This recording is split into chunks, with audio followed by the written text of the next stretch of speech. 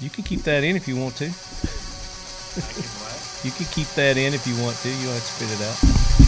Oh, good. I'll put another one in. We got no rules on this show. Just to have fun. Well, you need to start doing them at like 6 o'clock at night then. I do. With drinks. That's when I normally do it. Really? Yeah. Chris sent me a thing that you could do it this morning, and I was like, okay. I don't normally do them in the morning, but okay. Yeah. I'll tell you what, the 5:30 in the morning podcast is definitely not as entertaining as... Who the hell does that? The one with Aaron Schneider Cafaro. It was like 5:30 in the morning. That's an eager beaver, isn't it? Yeah, right. You know you're important when you get in the 5:30 in the morning invite. Right. Right. So you're on Mountain Time, right? Mountain Time, yeah. Yeah. Where are you sitting at? What's the nearest town? It's just outside of Nashville, Tennessee. Yeah. About 30 minutes. What a great town. Nash Vegas? Nash Vegas, man. I'm telling you. It's booming, man. When was the last time you were here? NRA? No. I think I was there in the fall of 2019 before COVID hit. Oh, okay. So recently. Right. You're pretty recent. Yeah. It's pretty recent. But I was stationed at Fort Campbell, Kentucky for a number of years. Yeah. So, Nashville was a place to go. Yeah, it's like, 40 minutes away? Something like that? Less than an hour? Yeah. Fort Campbell, Kentucky. Yeah. Up there close to Clarksville. Yep.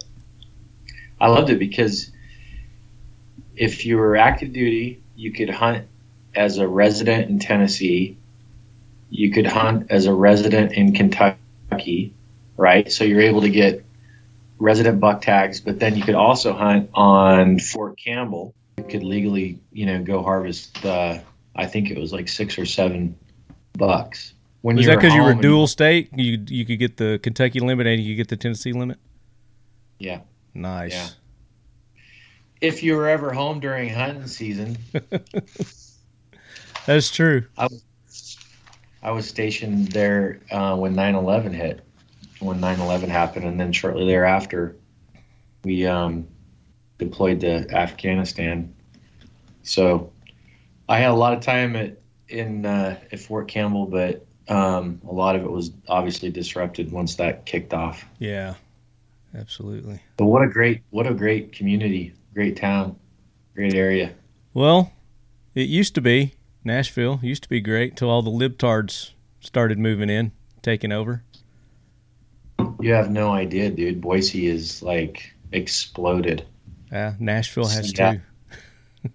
Seattle, Portland, we're the first fallback into the mountain fortress of the Rockies, and a completely red state. So not everybody that's coming is a libtard. There's a lot of police, a lot of first responders, a lot of firefighters, but the majority of them are.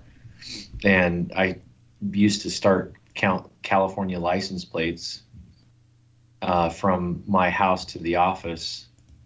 And it used to be when they moved to Idaho, that was like a prerequisite. Like there was some sort of website that was out there. Something said what to do when you moved to Idaho, and the first one was to change your license plates.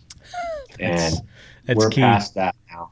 We've like completely, like, they don't give two shits, and they'll just keep them on until they need to be updated. So it's disturbing. I just had some new neighbors move in next to me, and I was kind of excited about it. And I was mowing my yard, and they were moving in, and I saw their tags, and it said California. So I just turned around my mower. So I kind of want to fill them out first. Let's see how this goes. Yeah. Well, they're refugees, right? They moved here for a reason, and so they need to be reminded not to be too quick to turn these places back into what they were running from. And that's the problem, is they come here and they inundate areas like Free America, Nashville, Austin was that way at one point, and then it completely turned libtard. And that's what's happened to Nashville. And they come here and they want all the benefits and live the great life that we have, but yet they still want to vote the same way and bring those ways back over here. It just ruins everything. Well, that's a mentality and a philosophy on many things that becomes the issue. So that Idaho and the Northwest in general, Nashville, I mean, the entire United States, I mean, Western lifestyle is a big thing, but we have this giant rodeo here. It's called the Snake River Stampede. It's one of the biggest in the Northwest. Real big PRCA rodeo. It's indoors at the Idaho Center. It's badass. I would love to go to a big rodeo. I've never been to a big one. Yeah, you have to do it. But back into this discussion about California, they didn't have the rodeo last year, but the year before, this was already starting, the trickle in. And so the announcer's on a horse, he's got a mic, and he asks the entire stadium in between events, hey, how many people are here from California? And literally half of the stadium stood up. And it's just like daunting because you're sitting there as an Idaho resident, native. Actually, my wife and I are both fourth generation, and it's just kind of like surreal, like, oh wow, And then he goes into this little banter and he says, well, hey, just remember why you moved here, kind of like what you and I are talking about, And the clown, he's like, hey, he jumps in, right, and he goes, hey, have you heard about the Californian and the guy from Tennessee and the guy from Idaho that are sitting at a bar?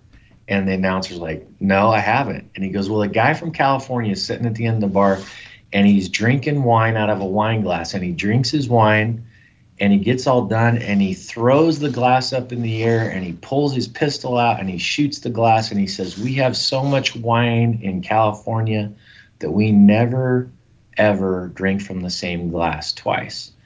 Well, the guy from Tennessee sitting there drinking bourbon, he's watching this whole thing, and he's about half down, so he slams the rest of his bourbon back. He throws his glass up in the air, pulls his pistol out, he shoots it. He goes, we have so much bourbon in Tennessee that we never drink from the same glass twice either. So the guy from Idaho is sitting at the end, and he's drinking a Coors in a glass mug, and he finishes it off. He stands up, he throws the glass up in the air, he pulls his pistol out, and he shoots the Californian. He says, we have so many Californians in Idaho, we never drink with the same one twice. And the place just erupts. It was the funniest joke I've ever heard. And I think he made that up on the fly. Oh my gosh, that's hilarious. That was hilarious. But yeah, in light of everything else that's happened and the whole wokeness and the whole anti-police bullshit, a lot of these people that are moving out have the right idea. They want to get away from these sanctioned cities and, all this nonsense. But they do carry some concern. You know what I mean? They do, yeah. But, it's like you said, we've got to educate them and remind them, just keep reminding them why they're here, why they came here, why they exited. I think that they should be required to live in these new areas for 10 years, then they can vote. Before they can vote? That's pretty good idea. Like if I was the governor of Idaho, I would try to get that implemented. Yeah, but do you ever think something like that would pass? I mean, it's a great idea. I mean, at least a year to 2 years they need to live somewhere. Definitely. Especially when they're coming from a different culture like that. It's like coming from a different country. It is. That's what I was saying. They're like refugees. Yeah. Coming in, right? And, that last year there was more hunting licenses sold in the state of Idaho. That's like a new record. I'm sure it was all over, but there was a combination of a couple things. One, people were shitting their pants last spring when they went to the supermarket and they could only buy one steak, right? So there's this resurrection in self-reliance and self-sustainment, right? Like, hey, I remember my dad or grandpa or uncle used to go, kill a deer or an elk and fill the freezer. So that was one aspect of it. The second aspect of it was that people couldn't travel and they couldn't go on these big elaborate vacations. And so they had pent up demand. They wanted to get out, and that was a part of it. But the point with it is I got an associate here in Eagle, Idaho, who does meat processing for people when they shoot their elk or deer. And a lot of guys don't want to mess with that. And they don't do it themselves, so they drop them off. They pay this guy couple $100, and he cuts their stuff up. Right. Well, he gets checked, and the Fish and Game come in and they make sure all their shit's dressed, and the paperwork's correct, and they've done everything correctly, Yeah. Well, he was telling me Fish and Game came in and was talking to him, and they had this, they were turning work away, right? I mean, there was so many people out that were filling their freezers, which is great. But a lot of these guys had moved into Idaho. It's the first time they'd really been out hunting. Yeah. And the Fish and Game told them that they had confiscated 4 moose that had elk tags on them. And I'm like, wow. They didn't know the difference between a moose and an elk. Yeah. I mean, it's funny, but it's not, because that's what you're dealing with. And these over-the-counter areas out here in Idaho now are, in my opinion, we're at a breaking point where they're going to have to go to all draw type hunts because the density of the hunters is overwhelming. Yeah. They should start putting a picture of the game on their license and say, this is what you're supposed to shoot. Threat ID cards. Right. Flip them out: elk, deer, moose, and circle. That should be part of their licenses. They get an ID. Here's another great California hunting related deal. So we were doing a photo shoot in the foothills in Boise, and it was totally staged. Sometimes brands do this. Yeah. We had some new product we needed to get shots on. So we brought in a bunch of props. A lot of them we have around our office, and we had this giant moose rack. It's a 72-inch Alaskan moose. It's a freaking absolute pig. And it was in the back of the truck. And our trucks are all cryptic out. They're badass. They've got logos and stuff all over them. So it's pretty easy to figure out, whose truck it belongs to. But we go up in the foothills. We're doing this photo shoot. And the office calls and says, hey, Fish and Game was just here. And I'm like, oh, that's no big deal. They come in all the time. And he's like, yeah, but they got a report that you guys had poached a moose in the foothills of Boise, an Alaskan bull moose, 72 inches. We have Shiras moose here, which a huge moose is giant would be 50. Yeah. And I guess that when he came in, the Fish and Game guy had to fill out the paperwork and do everything, and he was laughing about it. And he's like, yeah, it was definitely a Californian that called in. And I was like, they had told my office girls that. Yeah. And I'm like, oh my goodness, wow. That's hilarious. So, it is.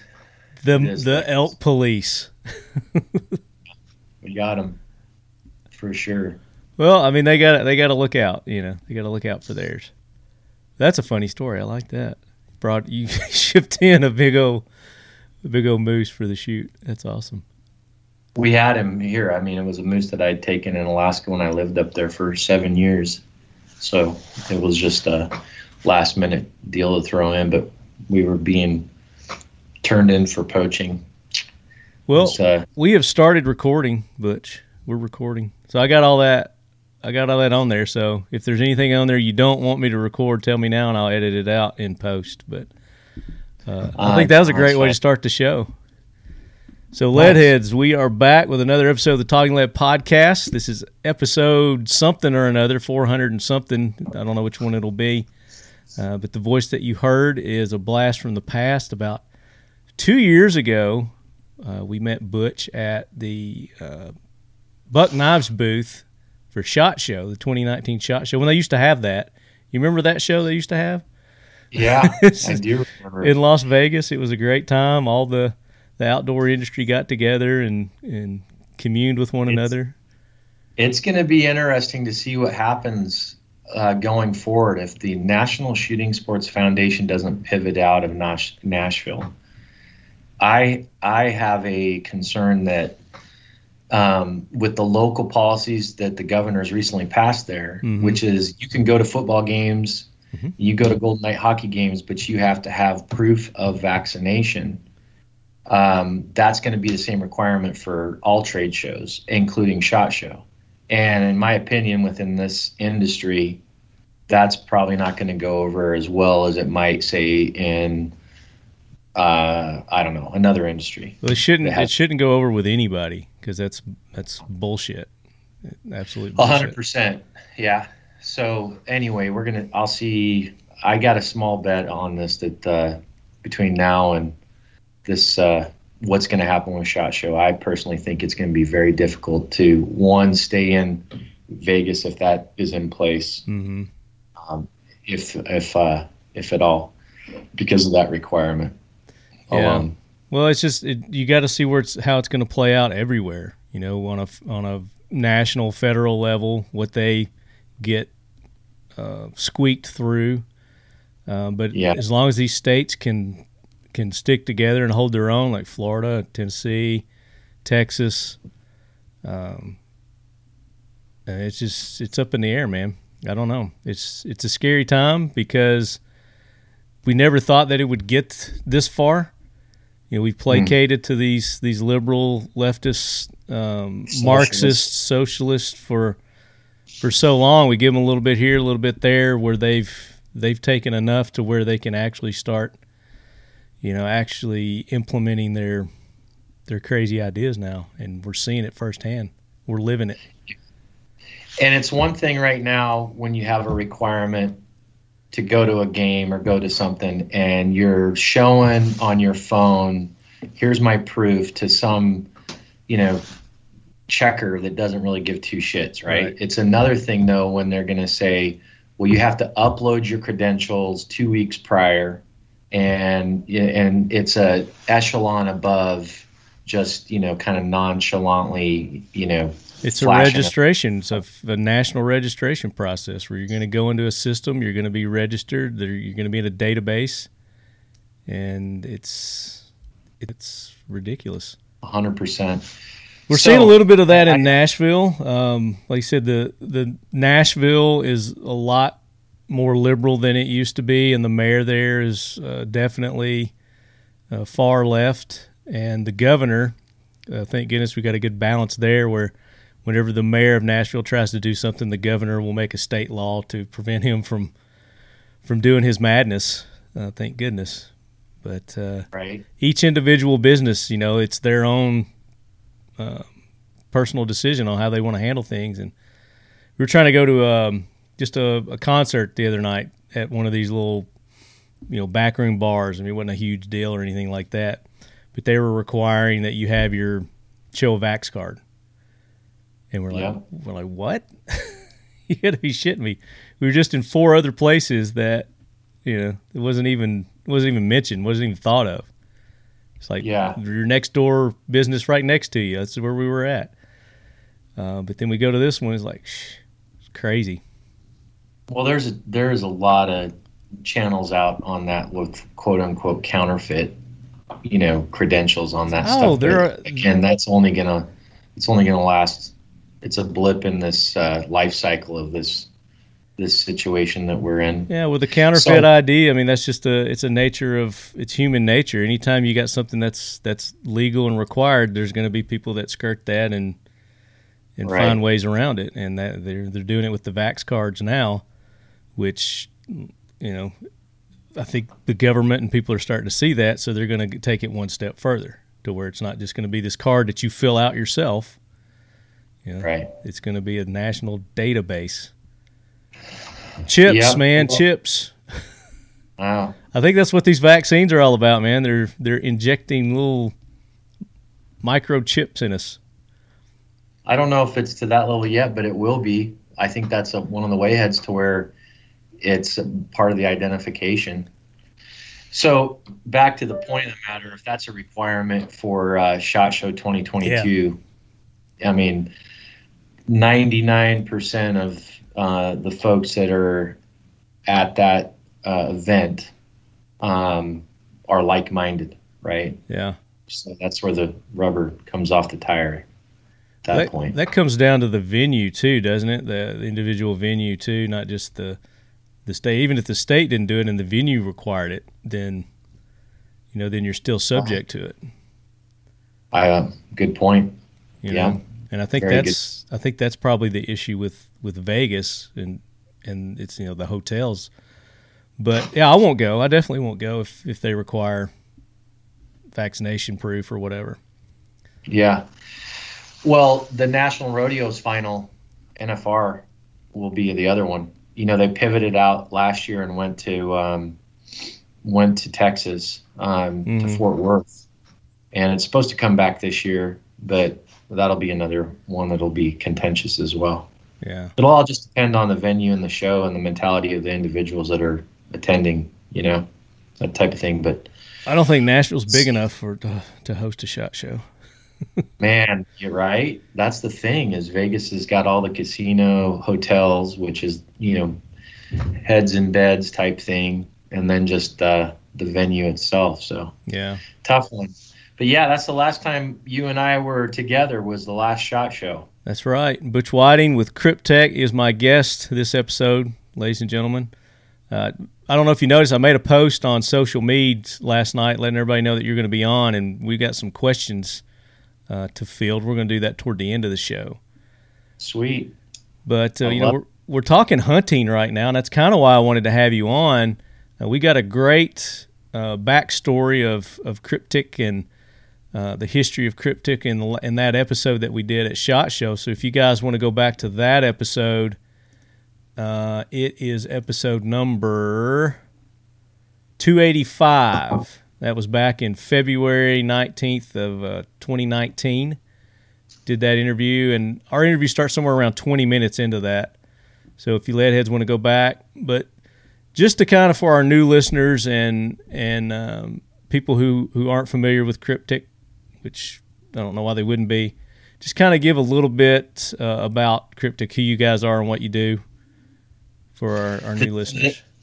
The 30-second elevator pitch? Yeah. Because they can go back to the other episode and get the detail. Well, Kryptek, our slogan's Battlefield to Backcountry. We're a bunch of former soldiers with numerous combat deployments that absolutely love to hunt. And the brand was built around the idea of spiraling, you know, improvements in apparel, features and functions out of and off the battlefield into the civilian hunting market. And we have camouflage patterns that were developed specifically for the U.S. military, tested extensively by the DoD, selectively used by Spec Ops. We're the only camouflage that's in the civilian hunting market that's been extensively tested by the U.S. government. We have programs that we still do with U.S.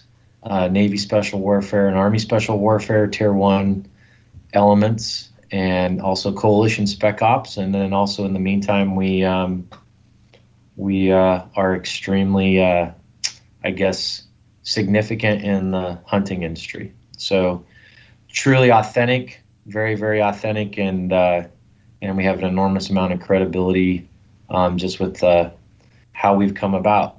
And I think that's the quick elevator pitch. That's a good pitch right there. Now, I think one thing that we didn't cover during that interview at SHOT Show was how you came up with the pattern itself, which is something that I'm curious about. And that may be one of our listener questions, but I'm curious as to that. Well, the original camouflage patterns, the macro and the micro pattern, were inspired by camouflage netting. And the reason why netting was the inspiration was because, based off of our personal combat experience, camouflage netting was by far the most effective passive concealment measure on the battlefield, next to a ghillie suit. A ghillie suit's super cumbersome, super hard to, duplicate. They're heavy when they get wet. They're hot. They're just kind of difficult to use. But the camo netting, when those hexagons in the netting get stretched out and the fabric's woven in and out, they have a three-dimensional aspect. So our inspiration was to take that three-dimensional aspect and put it on a flat two-dimensional surface. And that's where the camouflage originated from. And truth be told, camo netting goes all the way back to World War II and been around forever. We just basically wanted to take the same visual acquisition properties and principles that were into the netting and put it onto a two-dimensional aspect in apparel. And that's what originally started the camouflage. Our new line of camo patterns called Obscura is actually an interesting inspiration. So there was a coalition conventional military force that reached out to us from Europe that said, hey, we want to get this camo. And they had a picture, and it was very similar to that icon you have right there. There were some guys shooting some mortars out of a mortar pit, and they were wearing Kryptek, and the camo netting was behind them, and the sun was coming through and cast a shadow onto the Kryptek gear that they were wearing. And so we were like, wow, well, that's a really interesting aspect. So we started to, go into development. We really leaned back on the Tiger Stripe camo and pulled a bunch of information and data and testing that had occurred with that, which is a very effective and popular camo pattern over decades of use. And that's where the Obscura line was developed and inspired out of. So in both cases, we have camo netting, and then we have camo netting on top of camo netting. So you just added another layer of netting right. to it. So instead of twofold, now it's threefold. Yeah, in the Obscura line, the original family of Kryptek camouflage actually becomes the micro pattern, which is it's set in the background. Yeah. So you have to actually take a close look at it to say, oh well, that's Kryptek. I recognize that.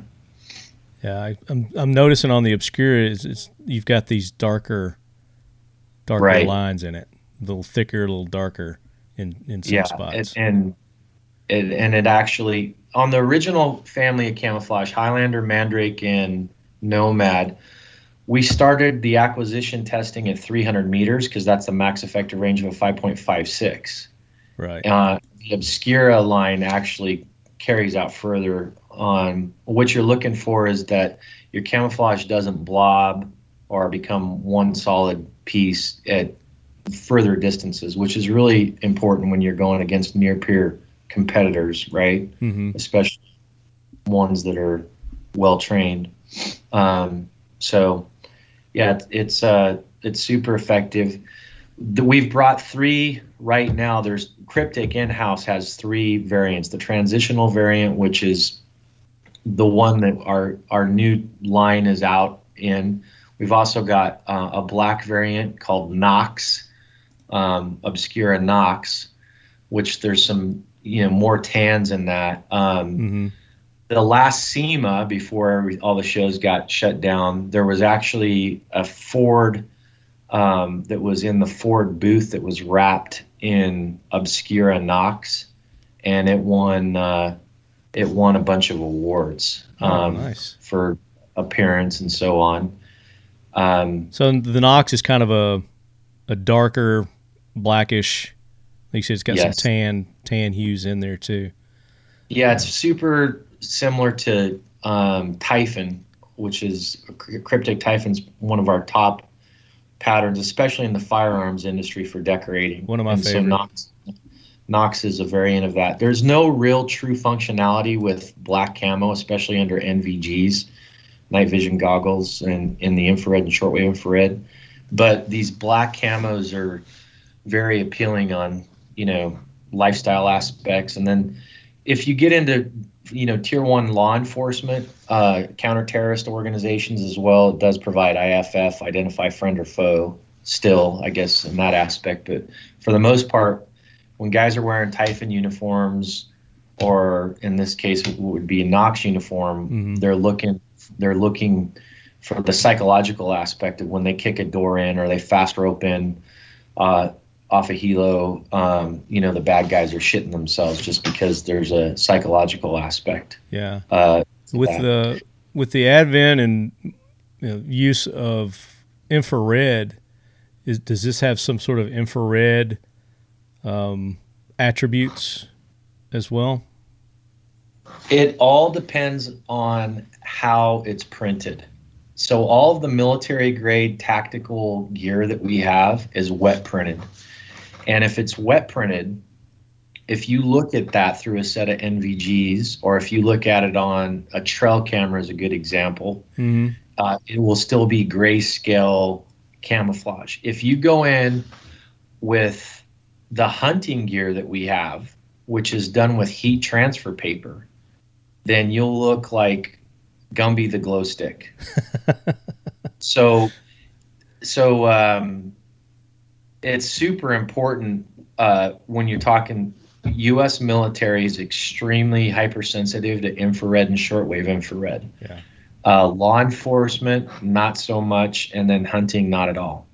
But to answer your question more deeply, even if you have wet printed Obscura Nox or wet printed Typhon in those uniforms, just when you're dealing with black in general, it's very difficult. It's a very difficult colorway to work with in the infrared and shortwave infrared spectrums.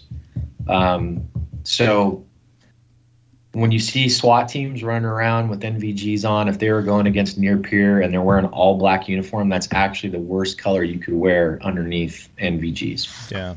And the reason I asked that, when you were talking about friend or foe identification, they've got other means that they do that with anyway when they're using their night vision and infrared. Yeah, and the biggest push is in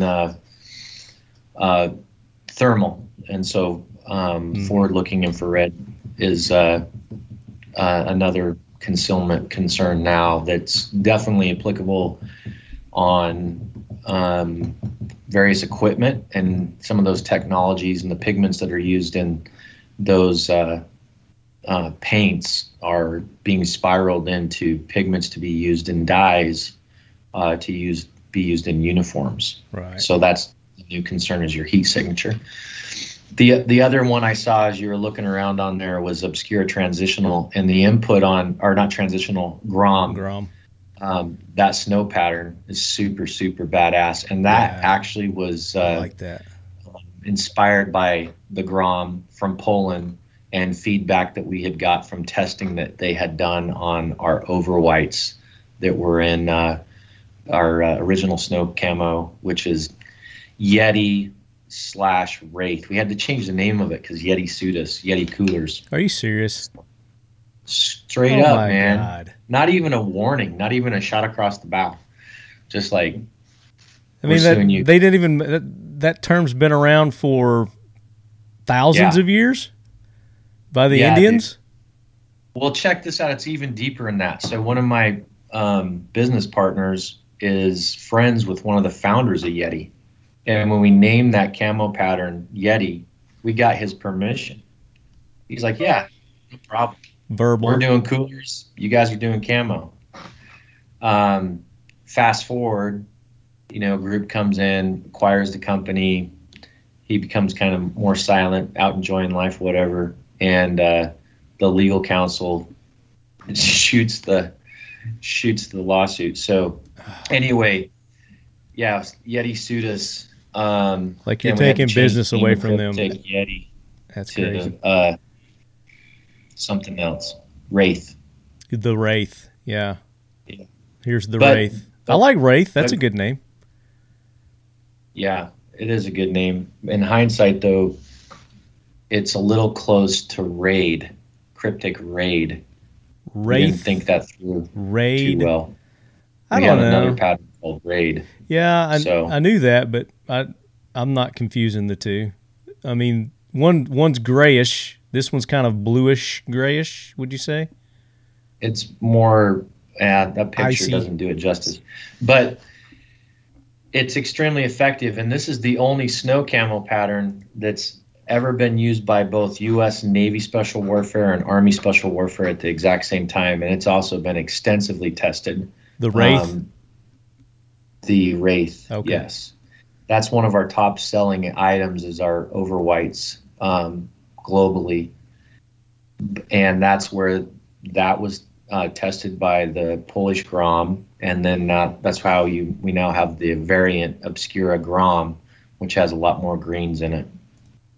Yeah, I liked it. So, yeah, try to find it. But there it is for when you visual. When you and I last met in 2019, we were just launching Obscura. The Obscura. And now, yeah. That's what you were going to show me if I came by the booth, because you're like, hey, come by the booth. We've got something that we can show you. We don't have it out, but I'll show it to you.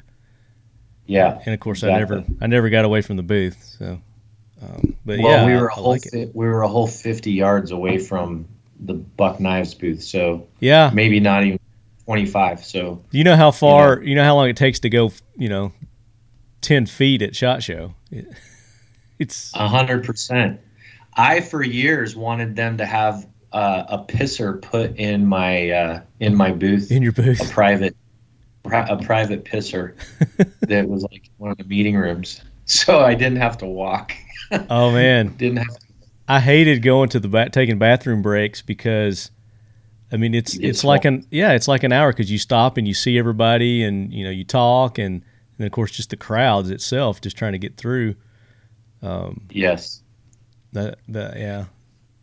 Well, for guys that haven't been there, that joke saying, well, yeah, you're a whole 50 meters away from our booth and you couldn't make it over. It's a true factual, you have to have been there and be there to really appreciate that. It's a real thing. Yeah. But I do miss the conventions. I know you don't. You're not a big convention guy anyway. But I do miss them because I just miss seeing everybody. Like seeing you in person, and then of course, you guys had the best party ever of anybody, the Cryptic party. Everybody always looked forward to that. That's something I want to talk to you about. Also, was that last party? Yeah, you had Frank Stallone playing at the Cryptic party. Now, for you listeners who don't know who Frank Stallone is, yes, he is the brother of Sylvester Stallone. Arguably 10 times more talented. I don't think there's any arguing about it. He is 10 times more talented than Sylvester Stallone. I mean, he's an actor. He's a musician. What else does he do? He does all kinds of stuff. He's just an interesting person as well. There's some kind of documentary on Netflix or something about him. It's pretty cool. The Cryptic parties are pretty interesting because it's a true merger of this battlefield to backcountry. If you go to our party, there's going to be all these individuals and elements that are from organizations that don't exist except in Tom Clancy books, and then you've also got these industry leaders in the outdoor hunting industry, and then you've got key players that are touching both sides, i.e. like Nosler ammo, or Hornady ammo and that type of thing. But it is Cryptic is really a brand where, where everybody that is a SHOT Show mentality type person, outdoor industry type person, we touch. Whereas some of our competitors are isolated on one side of the spectrum. Yeah. We really, as a brand, pierce that veil across, the shooting sports, law enforcement, military, and hunting. Mm-hmm. And then just the regular Joe Schmo who, like you said, you guys, it's a lifestyle brand now that just enjoys your apparel and wearing your pattern. Yeah, there's a lot of education that comes with that. When we have folks that are Cryptic fans and their only exposure to Cryptic has been through how they decorate their guys on Call of Duty Black Ops or Call of Duty Advanced Warfare, and they've never, held a real gun in their life, and they're wondering why on your social media, why would you kill a bear Yeah. And you can't be like, what are you shitting me? Get out of here. You got to be like, well, there's a conservation aspect. We always draw back into the conservation aspect and self-reliance, self-sustainment, that type of thing. But that lifestyle piece, we talked about that on that previous podcast. That still is, a mind-blowing deal. And it never fails me to be like, wow. Like, I'll show you one that'll be of interest that ties back into your listening stuff. We recently just did this deal with Taser. And they put the Taser in Cryptek Altitude, which is one of our more premium collections. The Altitude collection is it's Scholler fabric out of Switzerland. It's printed in Germany. It's super, super high end. But yeah, you can get a Cryptek. You can get a Taser with the Cryptek Altitude. Right. I mean, and then you load the cartridge and it shoots out the darts. And so, what was their reasoning in wanting to put a camo on the Taser? Lifestyle. Just lifestyle. Just that's because it's cool. Catches people's eye. Makes them want to buy it. That's the aspect of it, right? I mean, it's just kind of interesting. It's the same thing with why would somebody want to put, Cryptek camo or any camo for that matter on their knife, on their pocket knife. I personally want bright orange, fluorescent orange knives and knife handles and lanyards. When I drop them in the dark, exactly. Find it. I think that's going to lead to one of our listener questions. We'll get to that when we get to the listener questions. I think I remember seeing one of those. But with the camo itself, the Cryptek, you're talking about how it, it's bridging a lot of different lifestyles and bringing. Yeah. The outdoor industry is tight knit as it is anyway. The firearms industry is kind of tight knit as it is anyway. But even within it, as you got any kind of organization, you're going to have your own little cliques, like you're talking about that break off and do their own thing. And then, like you said, with that party, that's what brings me back to the party that you guys have. It's just seeing all the different, people that were there, the different mix of people that you wouldn't normally see at maybe one of the other companies' events, because they are, they're more cliquish kind of thing. Where at yours, it's just, everybody was there, from like the shooting, competition shooters, hunters, the elites, like you said, the military elites that, wear the button-up Magnum PI shirts to to musicians. I mean, there were musicians there. Gosh, I mean, it was just so. There were so many people there, and everybody was having a good time. Everybody was getting along. The food was amazing. The music was hot, and the people were rocking. It was a great time.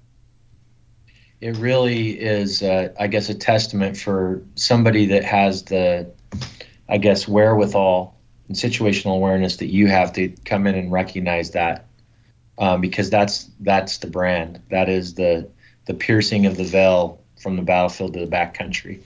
Yeah. And, when you got these pipe bangers, sitting around with the Eastmans from Wyoming and their cowboy hats, and they're finding all this common ground, and, you see the mentality that we all share, whether you're super hyper hunting focused or you're getting ready to go on your next deployment to go, turn bad guys into dirt. So the one thing that's interesting that you sparked a thought on there as you were kind of talking through these, call it clicks, is that's a occurring situation right now for sure within my specific hunting industry, is that some of the other camo options and what they stand for, I won't say that they're woke, but they're woke. Yeah. And so the mentality is more of a, tree hugging type, I guess,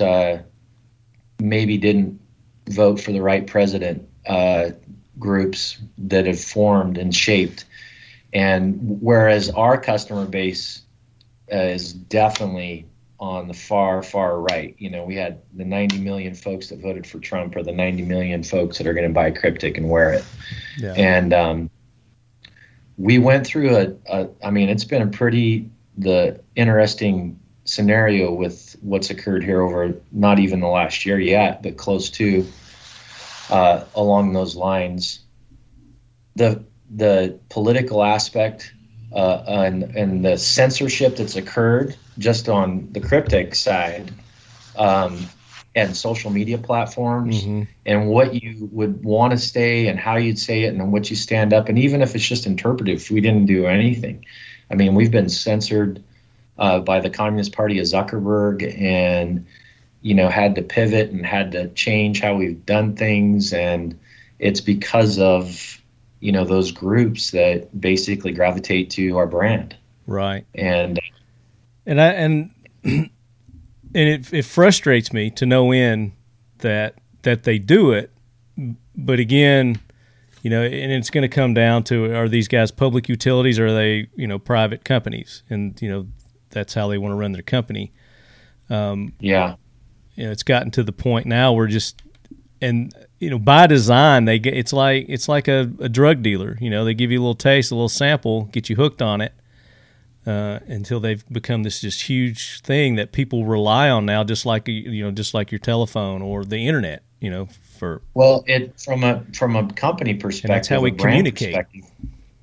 It's super powerful to be able to measure your marketing spend against the results. So you get this return on ad spend, and that's what you're talking about. That's like the crack. Yeah. If I buy and place print ads and I'm out there just collecting impressions, there's no real way to measure that. But if you're able to post a digital ad on a major platform, and you can see, well, this cost me X number of dollars, but I generated, you know, 10 times that or 15 times that, that's the crack, right? Yeah. So then when you get censored, I feel super bad for the gun companies, because they've been experiencing this forever, right? Oh, yeah. You can't just day one. Yeah. You can't go out and put a gun or even an ammo ad on these platforms. We got our ad accounts completely hammered, turned off after the insurrection on Jan 6, because the guy that's jumping over the seat with the flex cuffs, he's called the flex cuff guy, or the zip tie guy. Uh-huh. If you look closely at him, he's wearing Cryptic Typhon combat uniform. And so all of our accounts were shut down. Boom, just because he was wearing it. Yeah. Yeah.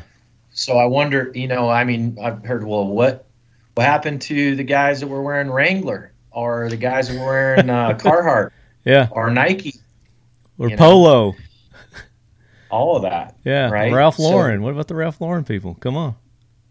Yeah, I'll tell you, there's a whole plethora of stories that leads into this. You'll find interesting, since we kind of started to put our head down this rabbit hole. Yeah. The first thing that occurred was last fall. We were subpoenaed by the FBI, and they wanted to know how many of these types of hats we had sold that were in Cryptic Highlander, and it had the Chris Kyle Punisher logo on it, for one, and it had some other nomenclature. Well, we looked at this hat, and we sell blank hats to anybody that wants to buy them, and then they can put their logo on them, and that's super popular. Sure. I mean, all the gun brands that have Cryptic camoed hat with their name. Not to mention the counterfeit knockoffs. That too, yeah. So we looked at it, we replied back to the FBI and said, hey, look, this is a blank program. We sell a blank hat, then they're decorated.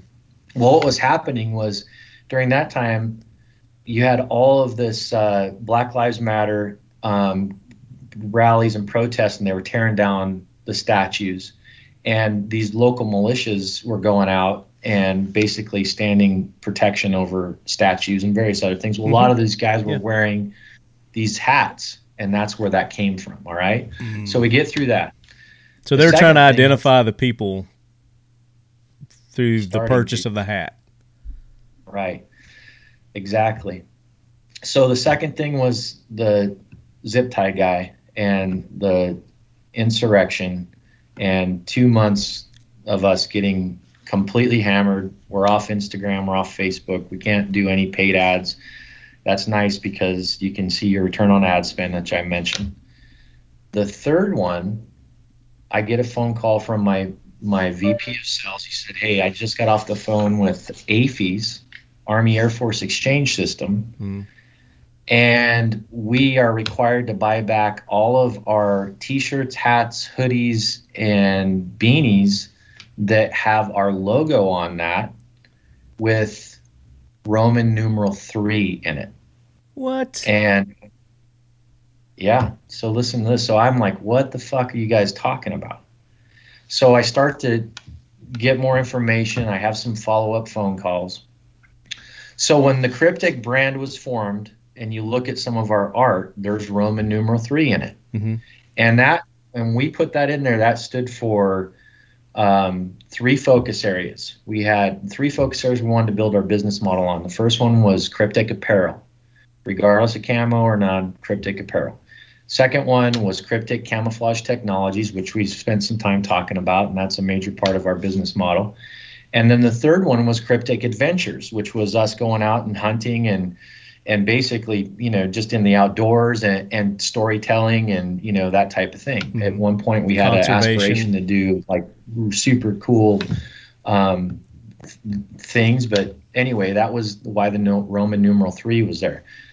Well, as you know, there was a movement that started around 2010, 11, about the same time. 3%ers. Cryptic started. And 3%ers, and 3% of the Americans stood up and fought against the Patriots and had a lot of momentum. And 3% was identified with guys that are pro-Constitution and pro-Second Amendment and pro-Pledge of Allegiance and pro-stand-up and national anthem. And long story short with that is this spring now, Roman numeral 3 is domestic terrorism. And so... Oh, my gosh. I lost my noodles on that, started to look more into it.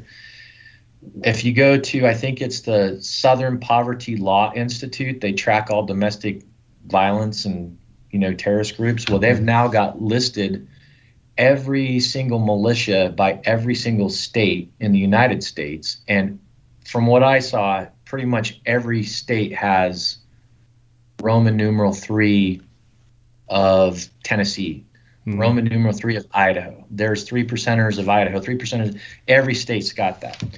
So that association and that symbolism that was built into our logo, now apparently, us former combat veterans that fought our nation's battles were domestic terrorists too. And so Roman numeral 3 is not a good thing. So that was just like another 1776. The social media police or whatever, anything that had 1776, because that's who makes our shirts. The shirt I'm wearing, our logo stuff, 1776 United. They shut them down. They banned them. You couldn't hashtag it. You couldn't do anything with it just because 1776 United. Because that's when the American Revolution. Yeah, if you have 1776 and Roman numeral 3, you're a real bad. Oh, you're bad like person. top of the watch list, man. No fly list right there, baby. Automatic. No. So here's my final culmination in a number of just mind-blowing events. A couple weeks ago, this is super recent. My customer service gets a phone call. They're asking about, Roman numeral 3 to the guys, this and that, back and forth. I'm looking at it. Well, there's a police officer in Bend, Oregon. You can find this on the internet. He was under investigation because he had a Cryptic patch, number one. That's the reason why we were involved in it. A Cryptic freaking patch that he got at a law enforcement shooting event in Vegas, actually. He had a keychain that said Mona Lobe, come and get it. Mm-hmm. And then he had a I think he had a notebook that said on the outside, people to kill. And when they investigated this whole thing and looked in the notebook, it was actually his dope book that he kept track of all of his range time. So his atmospheric conditions, so on and so forth. Yeah. And he literally came under the scrutiny of and went under a formal investigation for being an extremist because he had a cryptic patch and a Mauna Loa keychain. Yeah. So this is the story I've got up for you guys watching the video. OPB.org article. It says investigation clears Bend police corporal of alleged ties to extremism. So it sounds like he got cleared. Yeah. Corporal Josh Spano faced 10 alleged policy violations, all deemed unfounded. Still, the investigation has led to proposed changes in the department around social media. Some of the allegations against Spano stemmed from personal items and social media posts featuring imagery associated with the anti-government militia movement. Police supervisor, which is the 3%ers that you're talking about, they think that's anti-government. Police supervisors decided those references were coincidental to Spano's military background. It's funny because all this stuff comes from, the majority of this stuff comes from military. Right. And so if you continue down on there, I'll talk about Cryptic, which is, it has some blurb, says something about like commonly used by militias or something along those lines. But so he's talking about the Mauna Loa here. He's also got tattooed on his leg. Statue of Liberty holding a pistol and silencer. And that's a decent tattoo. Probably not looks the best. Like he got it in the garage. Let's say, yeah. Let's see. Cryptic. Spano showed. There's the Roman numeral 3 right here. One patch includes the Roman numeral 3, a symbol popularized by militia groups. The notebook cover reads. And, of course, they're going to call any of these groups militia groups. Mm-hmm. Not just patriots. Cryptic merchandise is frequently branded by 3% militias. That's the last paragraph on that page you got up there. It says, as the Roman numeral, Spano said he was unaware of a link to militia culture until recently. He told blah, blah, blah, Cryptech, and that they, let's see, he got the patch from an owner of a company that makes it, Cryptech. Did you give that to him? I personally owner of the company that makes Cryptech. And that they met at a police training in Nevada. Cryptech is a clothing brand that markets outdoor gear with a military aesthetic. At the time, Spano worked for the Medford Police Department. It says the owner of Cryptech also wanted to get in contact with Medford SWAT team to see if they could have a business deal for jackets. Cryptech merchandise is frequently branded by 3%er militias, according to Mark whoever, an expert on extremism for the Anti-Defamation League, who pointed to several examples online, including one from a Washington state militia. So, guilty by association, huh? Well, I guess guilty by mentality, more so than not. Right. The associative mentality of freedom. We're super pro law enforcement. We're super pro Constitution. We're super pro military. We're super pro everything American. And back into where this came from, that's the association of the Cryptic brand that we're not going to get off of. It's built into the fiber of who we are. And apparently, now that makes us and classifies us as, they're bad. They obviously were behind this insurrection because this one guy that's got more exposure than anybody else was wearing Cryptic Typhon uniforms, which, by the way, we looked up and we didn't even have a record of selling it to him. He got it from some third-party retail.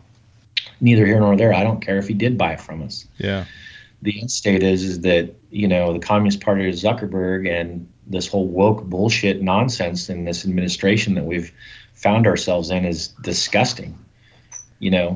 Spent numerous years in Afghanistan and Iraq, and to see this withdrawal that Biden and his woke generals, they should be court-martialed. It's just, in general, that's who we are, Lefty. It's who we are, and talking like who we are. So if that makes us extremists, then I guess. I've been an extremist my entire life. My family from generations have been extremists. Then it's just. Yeah. It's a shame that you can't speak up, and have the freedom of speech. Like you said, we're being censored, and it's going way deeper than just individual companies. From Facebook and whatnot. The entire internet has become censored. If you try to do certain searches on things, they have wiped them out completely, and you can't go and you can't find the information. It's getting really Chinese-ish, I guess. 100%. It's 100%. And we have to continue. You can't let them squash out our voices. We have to be heard. You have to continue to be heard. I was watching Instagram. What's the guy with a patch that's in Congress? Former Navy SEAL guy. I know who you're talking about. Him. His name's escaped too. Dan Crenshaw. That's it. He had gotten up, and I haven't watched it yet, but he got up and he had voiced his opinion about how, I guess, disgusted he is with the Biden administration and everything that they've done since they've been in office, and especially Afghanistan, that whole debacle. And when he got done, the Speaker of the House said, if we could please refrain ourselves from saying bad things about the president. It is ridiculous. So they're even squashing our representatives and who are our voices in the government. They're squashing them now. It's getting really bad. Yeah. The censorship, once you start down that rabbit hole, it's only it's snowballing, bigger and deeper. That Biden recently came through Idaho on the way to California to go ensure Newsom stayed in office, and he stopped in Boise because the headquarters for all the wildland firefighting is located here in Boise. And there was this super significant turnout that was basically protesting Biden. There was thousands of people. Never saw any of it on the news. None of it at all. Didn't cover it at all. What did come out was that when he was at this press conference, they started to ask some questions. He came off script. Yeah. And they unplugged his mic. And our Senator Risch basically said, who has the authority to shut off the president's mic? I want to know. And, what'll come out of that discussion yet to be determined. But well, there was another one that they did the other day where they had some foreign dignitary that was speaking, and the press corps just came in, just shut the whole thing down and made everybody leave. What was that all about? Did you hear about that? I heard about it, but I didn't observe it or see which one that was. But yeah, I heard it on the radio. I was coming back from the farm, building a deer blind.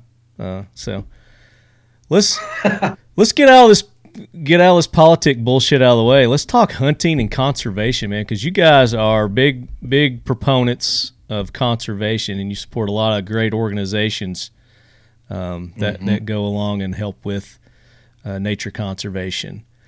And that's due to your upbringing and your background. You grew up hunting. You've raised your children hunting, 2 girls, close to early 20s now. Late teens, early 20s. So your whole family, you guys have been involved with it, and I wish Josh would join us sometime. Cleghorn, the other owner of Cryptek, would love to meet him. Haven't met him yet. But talk about talk about your passion for hunting, and then obviously the conservation and the bad rap that hunters, that get all the time. We're the actual reason for all these nature conservations and whatnot.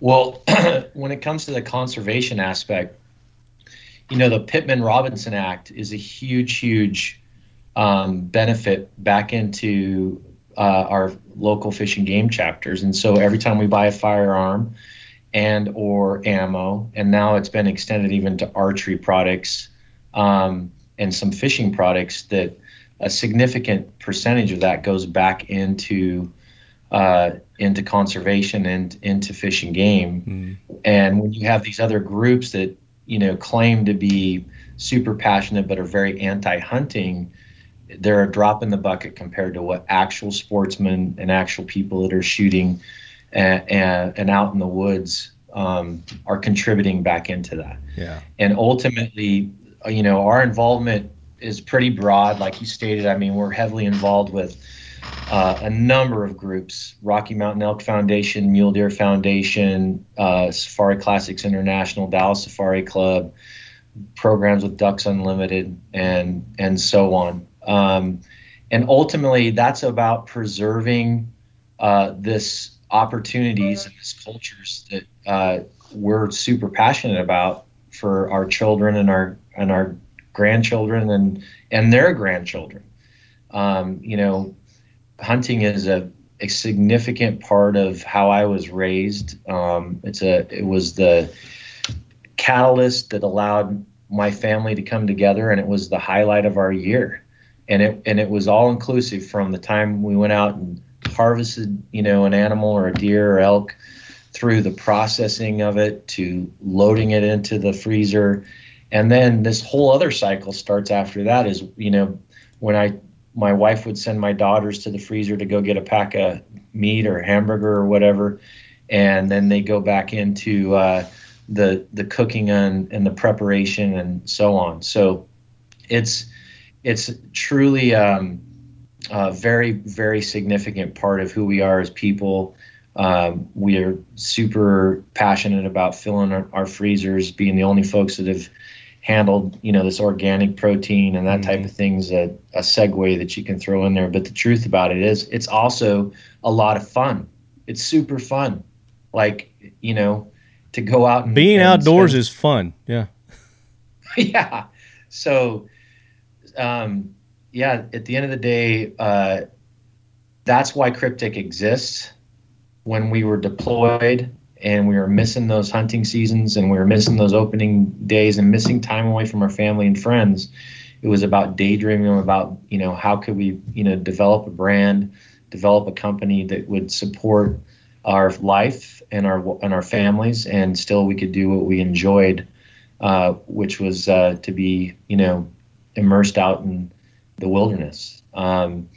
So super important part, and we do give a lot back to various conservation groups, and then also the educational aspect of it is a big deal. Like I mentioned before, there's a lot of folks that the barrier to entry, they might be intimidated, or they might not understand how to do something, or they want to learn, but they don't know how to go about it.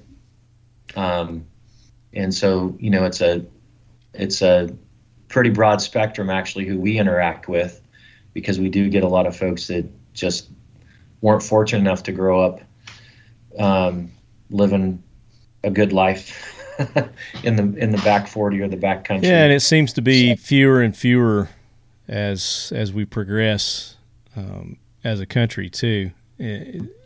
But it's organizations like this, the education is key. And I'm noticing here that the Coastal Conservation Association, it's like they specialize in educating. Great found the Mule Deer. You mentioned them, Mule Deer Foundation, another great organization. We've had CJ Buck on the show, and we've talked about several different the Boone and Crockett organization. Talked about them and all that they do, education programs that they have. It's things like that when you've got people that move into an area like Idaho, like Tennessee. I mean, even California, they have hunting in California too. It's just not as prevalent as in our areas.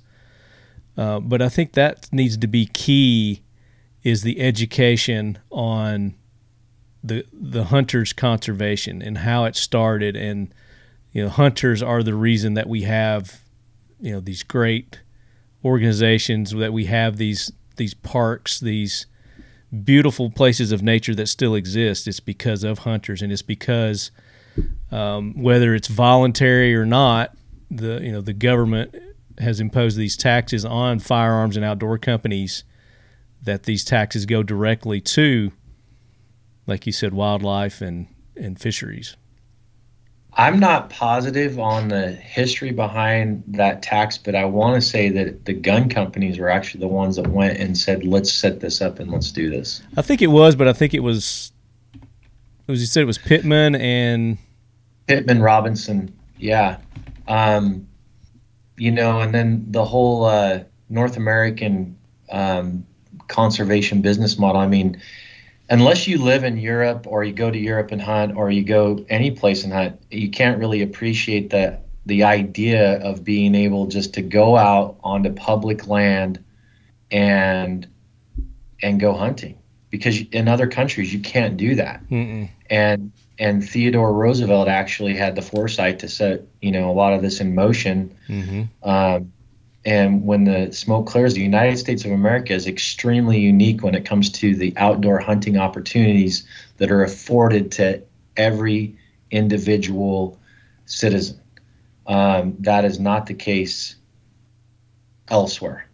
And right. So as Americans, we have we're very blessed on a lot of fronts, but the ability to just, go out and go harvest some wildlife is significantly different. And the Pittman Robinson definitely provides a major backstop for funding. Sure. And when you have, you get into a pissing match with some vegan, Sierra Club member, you got to be able to slow down and explain some of these finer details. And I personally think that a lot of people that are in our industry don't really know and recognize, how significant the outdoorsman and the shooting community's contribution is back into conservation. Mm-hmm. And so if they really were able to grasp that, I mean, it's powerful. So here's the overview of the Pittman Robinson Act. Took over a pre-existing 11% excise tax on firearms and ammunition. Instead of going into the U.S. Treasury as it had done in the past, the money generated by the tax is instead given to the Secretary of the Interior to distribute to the states. The Secretary determines how much to give to each state based on a formula that takes into account both the area of the state and its number of licensed hunters. States. Right. So yeah, go ahead. So if you have a state that's selling 10 million hunting licenses a year, compared to another state that's selling 1 million, mm-hmm. the one that's selling the more tags based off of that formula they use will get more money put in. More of that 11% excise tax just on firearms and ammunition. It's just the firearms and ammunition companies that are getting this tax, and then that tax is now going. And it may, like you said, it may have been the firearms industry that said, "Hey, why don't you take that money that you're taxing us and put it towards something good and put it into that." Like you said, I'm not sure. Yeah. So they may have lobbied for that, which was genius. Well, nobody likes taxes. No. But this one actually is pretty damn significant with regards to conservation and fish and game departments. Yeah, and what it is these anti-gunners don't realize this. And if they were to get their way and we were to do away with the firearms and the ammunition, that's 100%. billions of dollars that's been going It is. toward their tree hugging rights and freedoms that they're going to lose. And where's that money going to come from now? Not them, because they're not giving anything other than just their squeaky wheels. It's a very good argument, 100%. I just don't see why people don't use that more when they're combating these people. Maybe they don't want them to know it exists. I don't know, because then they'd try to go after it. A few years ago, I was asked to sit on this panel for the National Governors Association, and the title was Economic Growth in the Outdoor Industry. And the panel lead was, at that time, Governor Hickenlooper from Colorado. What a name. He's a pretty liberal. But they also had the CEO of REI. Oh, gosh. That was coming in. So I think what happened was NSSF saw the CEO of REI, and so they went and found the most, counter 180 yin yang they could find and asked me to come in and sit with him. But what had just occurred right before that was that REI was boycotting several brands, that were owned by, I believe, ATK or Vista, by Vista. Vista, yeah, it was the Vista. And it was. I think this was during the that school shooting. What was it? Anyway, the school shooting. Yeah, I think that's what sparked their whole revulsion of these companies. They had acquired Savage Arms.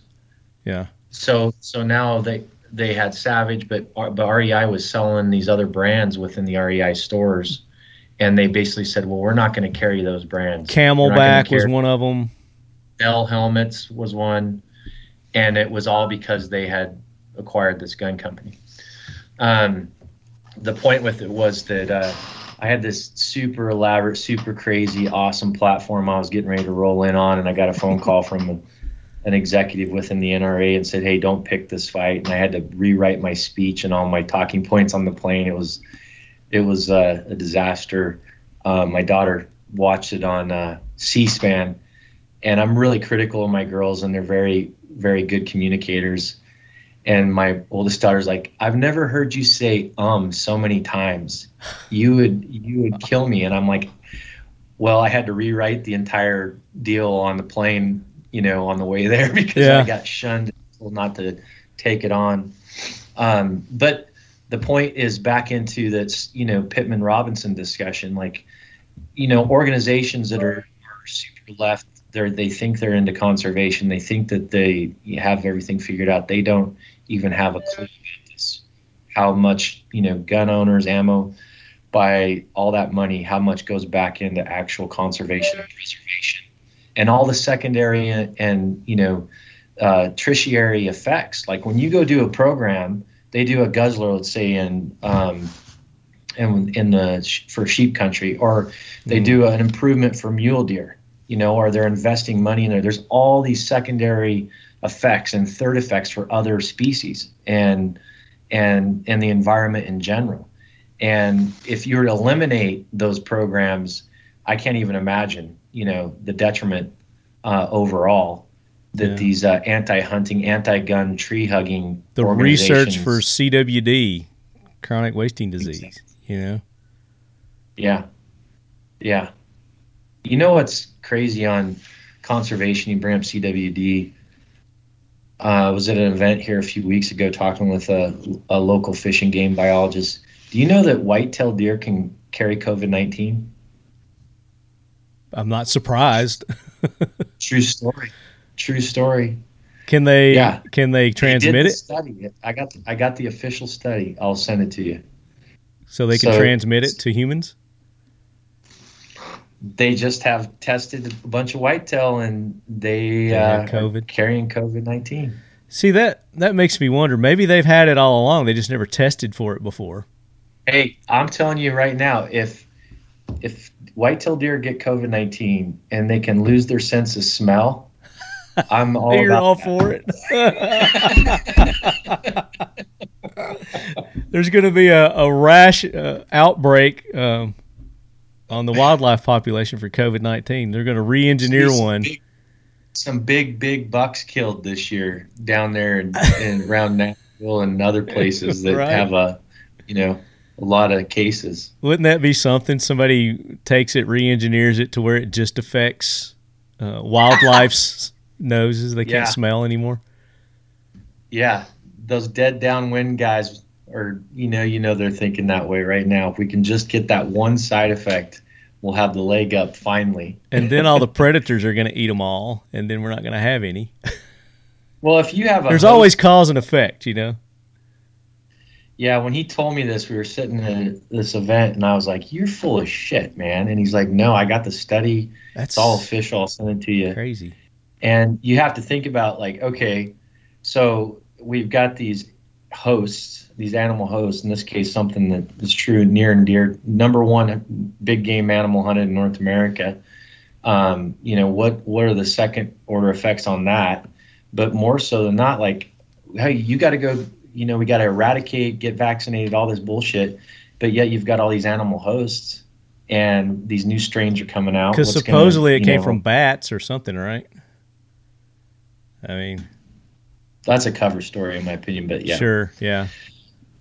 So anyway, but they must legitimately be able to carry it. So obviously wildlife can carry it also and transmit it, 100%. Supposedly. 100%. You know that whitetail hunters, there's more whitetail hunters than anything else in the United States. And especially down in that area where you're at, you guys got some freaking... Because there's more of them. There is. Yeah, they're like rats. Well, it's a lot easier to hunt, right? I mean, the barrier to entry for whitetail hunting is not anywhere near as significant as some of our other big game species. Yeah. And when you've got a 40-acre parcel and you can put a stand and a feeder and some cameras up and, can walk from your backyard to your stand, I mean, that's convenient. Yeah. The other thing, too, that I like about whitetail, and I grew up in the West. I grew up hunting mule deer and elk. I was introduced to whitetail hunting when I went into the military. I'd never hunted out of a tree stand. And one of my very best friends that I went through flight school with, we served together in Korea and Afghanistan and other places. He grew up in New Hampshire, and all he knew was whitetail deer stand hunting. But he was my mentor, my senior mentor. But one of the things that I really enjoyed was, it's almost I won't say a year long, but it's a long process where guys are going out and they're putting the time in, they're finding their stands, they're putting tree camera or game cameras up, finding the rubs in the areas where they're traveling. Yeah, it's you get a lot of scouting time in there, and it's usually more convenient than out west where the animals migrate. Mm-hmm. And to get into some of the places you hunt is very difficult. So yeah, that is a fun part about the whitetail aspect of it. And you have the urban hunting too. I mean, you have whitetail downtown freaking Nashville and all the big metropolitans back east, Oh yeah, they're everywhere. They're everywhere around here. Yeah. And it's also really good meat. Whitetail's excellent. Oh yeah, it's very good. And that's what I've been prepping for the last few months. And I was telling you, I was at my farm. We're building some stands out there. Got about 100 acres or so. And it's like you said, it's very convenient to have, smaller plots of land to where you can go out and if you want to call it hunting, some people don't call tree stand hunting. It's more harvesting. You're just harvesting. There's not really a lot of hunt involved with it, but it's different. It is different. Different than Western, but I consider it hunting for sure. Yeah, when you don't have to walk 2 miles to pack your meat out, it's kind of nice. Right? Yeah. Yeah. The whitetail aspect was a saving grace. We know when you're stationed at Fort Rucker, Alabama, Fort Campbell, Kentucky, Fort Leavenworth, Kansas, all these eastern places, and you don't have the time to take off and run back to, home, Idaho or Wyoming, Montana. The ability to get out on an evening hunt or a morning hunt, I mean, it's a luxury for sure. Yeah. So I enjoyed it a lot. What are your killed more? What are your thoughts on suppressor hunting? And love it. The only problem with hunting with a suppressor is the gun wants to rotate off your shoulder. I've hunted a lot with a suppressed, mm-hmm. and it adds an awkward balance to the gun, and you're constantly fighting that son of a bitch, especially when you're pack hunting mm-hmm. and you're hitting high terrain. So you got to have some sort of aftermarket that you can strap that sling to your pack if that's what you're using. Mm-hmm. But it's a super luxury especially if you're hunting with camera guys and people are around you from a hearing conservation perspective. It doesn't have anything to do at all with Hollywood and doesn't make any noise. But the big advantages are recoil management and acoustic signature from a hearing conservation perspective. So I personally am all about it. And the reason I ask is because in Tennessee and other states, it's illegal to hunt with a suppressor. And I've never understood why. Why not? Because it just never made sense those to me. Rules didn't understand, truly understand the inherent value of the same reason that they charge $200 tax stamp and they make it very difficult as hell to get one just for normal use. Right. Yeah, it's something when you go hunting in New Zealand, you walk into a sporting goods store and you can buy a suppressor off the shelf just like you would, buying some ammo from Walmart. Yeah. And everybody's running suppressed. Everyone. Every single New Zealand guy that's hunting is running a suppressor. Yeah. There's a lot of states where it's completely legal, like Idaho, Colorado, Texas. I mean, yeah, that's why I go to those states to to do some of my hunting. But I just never have understood it. I don't know why. It's just an antiquated, old, stupid law that, because like you said, somebody had a misconception about it that didn't know anything about them to begin with, didn't know anything about guns, and they're like, well, let's just do this. Well, James Bond movies set the precedence for their decision making. When it's not like you're shooting a Walther KK-22 pistol suppressed that you just hear the action go. I mean, you're shooting a hunting rifle, and there's major advantages. The disadvantages, another one is like the handling of a suppressed rifle in and out. I don't think there is a really good gun case to slip your gun into and throw in a truck. And if you're running and gunning and you're hunting from your truck and glass, and now you got this, extra 8-inch long gun sticking out of the back of your gun case. But for the most part, but with technology today, they're easily on and off. Yeah, the quick tees, the quick detachments, for sure. Yeah, and that's the thing, too. If they would just think about all the people would put more R&D into them and making them smaller, more compact, and just build them into the rifles instead of making they just build it in. Yeah. They'd have it integrally suppressed. And you see some companies that are doing that now. Atlas Defense does that. Keltec with their carbine, their 9mm sub 2000. They've got an integrally suppressed version of that now. So you're seeing some companies. I've got an internally suppressed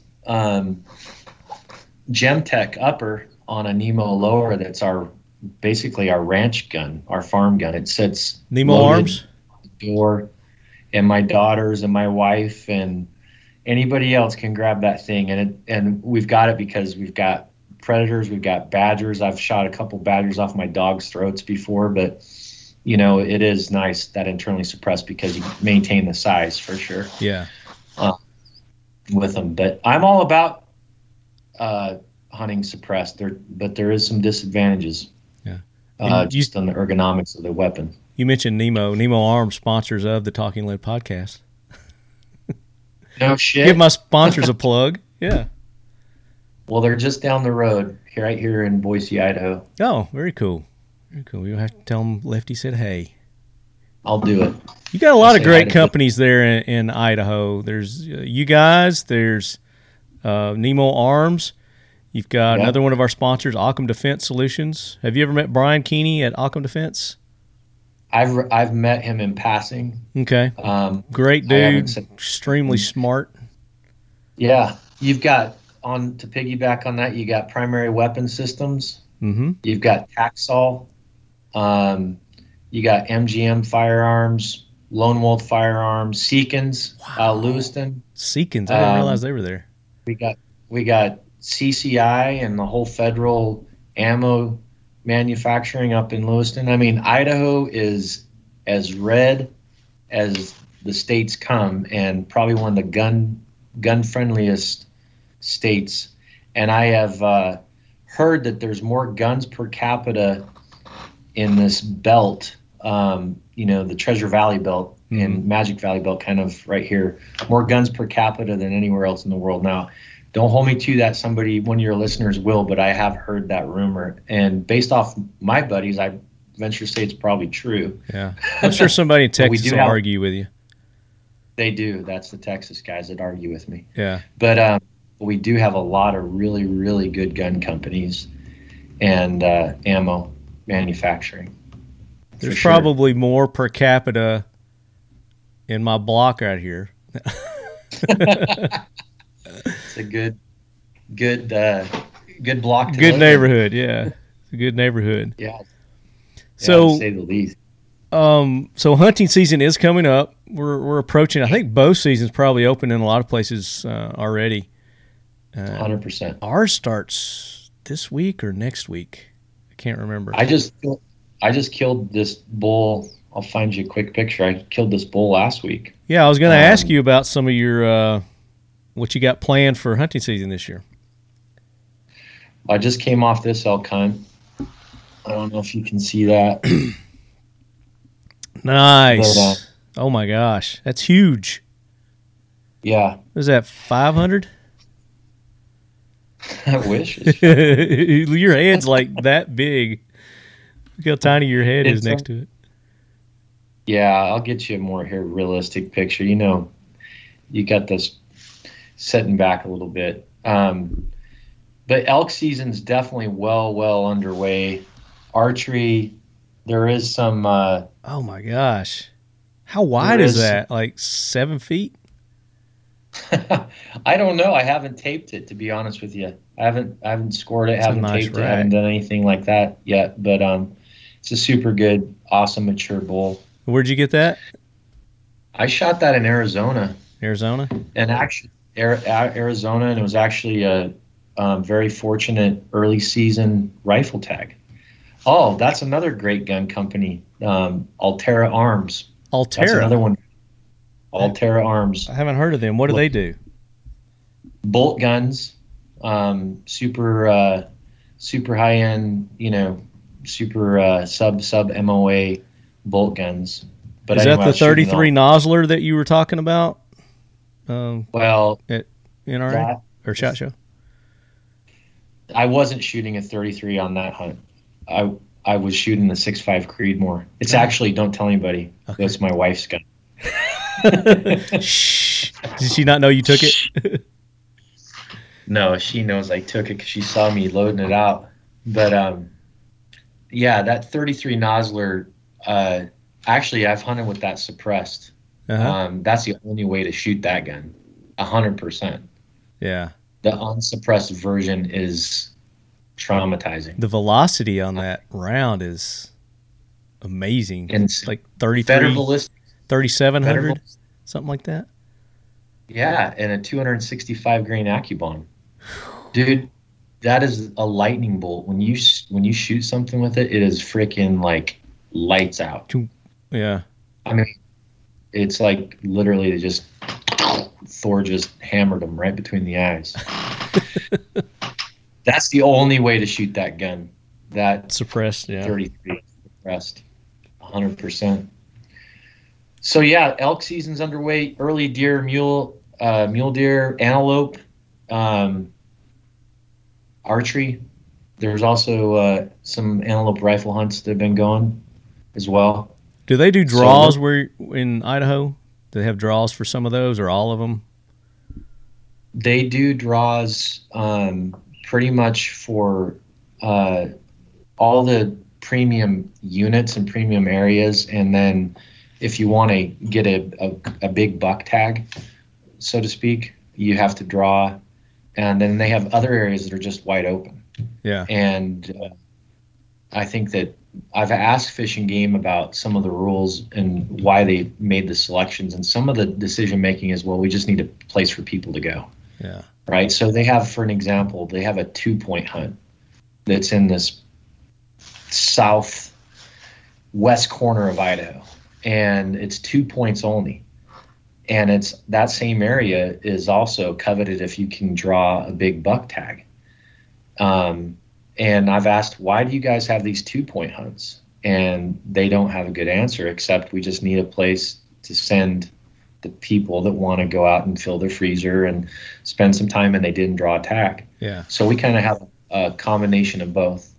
Idaho doesn't have a point system like other states do. So if you put in this year, you get a point, and you're going to supposedly have a better chance next year. Mm-hmm. And I actually am not completely opposed to that process, because I know like Nevada is a big point state, and I know guys that have gotten max points and they still can't draw. So to answer your question, it's a combination of both. And to get the super premium areas, you need to draw a tag. Yeah. And I'm always swinging for the fence, man. So I'm putting in for these hunts that have like 0.0006 draw odds. Yeah. Just in case. But there are other hunts that are good where you could go in and you could get like a 4% or a 3% or a 2% or something like that. Yeah. So we don't have that here, obviously. No. Yeah. We just have bag limits. There's bag limits depending on where you're at. Yeah, I know. All about it. That's awesome. Because you've been here. Yeah, you've done it. I've been there. Done it, lived there, loved it. In fact, my oldest daughter was born in Fort Campbell, Kentucky, Clarksville. Oh. Clarksville's Tennessee. I know, but it's close enough, man. So she's a Tennessean. So your daughter's a Tennessean. I knew there was something I liked about you. Go yeah, Vols. My other daughter was born in Enterprise, Alabama, and they're both fifth generation Idahoans, though, even though they were military brats. There you go. So I was going to ask you about, what do you wear when you go hunting? Which pattern do you wear? I know it depends on where you're at, but what's your more favorite? so also depends on the time of year. That's true. Right? Yeah. So these early season hunts, I mean, it was 85, 90 degrees in the middle of the day. And then, you're down in the 40s in the morning. And then in the evening, it feels like somebody's turned on the air conditioning as soon as the sun starts going down. So the first thing you have to ask yourself is, what are the environmental conditions that we're going to be hunting in? Mm-hmm. And then the second aspect is, okay, from a terrain perspective, what pattern would fit in best for that environment that you're operating in from a visual acquisition perspective. But first and foremost, and most importantly, is the environmental conditions. And I personally, and pretty much the Cryptic system's built around layering. So layering up and layering down, the ability to put clothes on or put your rain gear, light packable rain gear on for an hour or 2 hours, take it off after it blows over.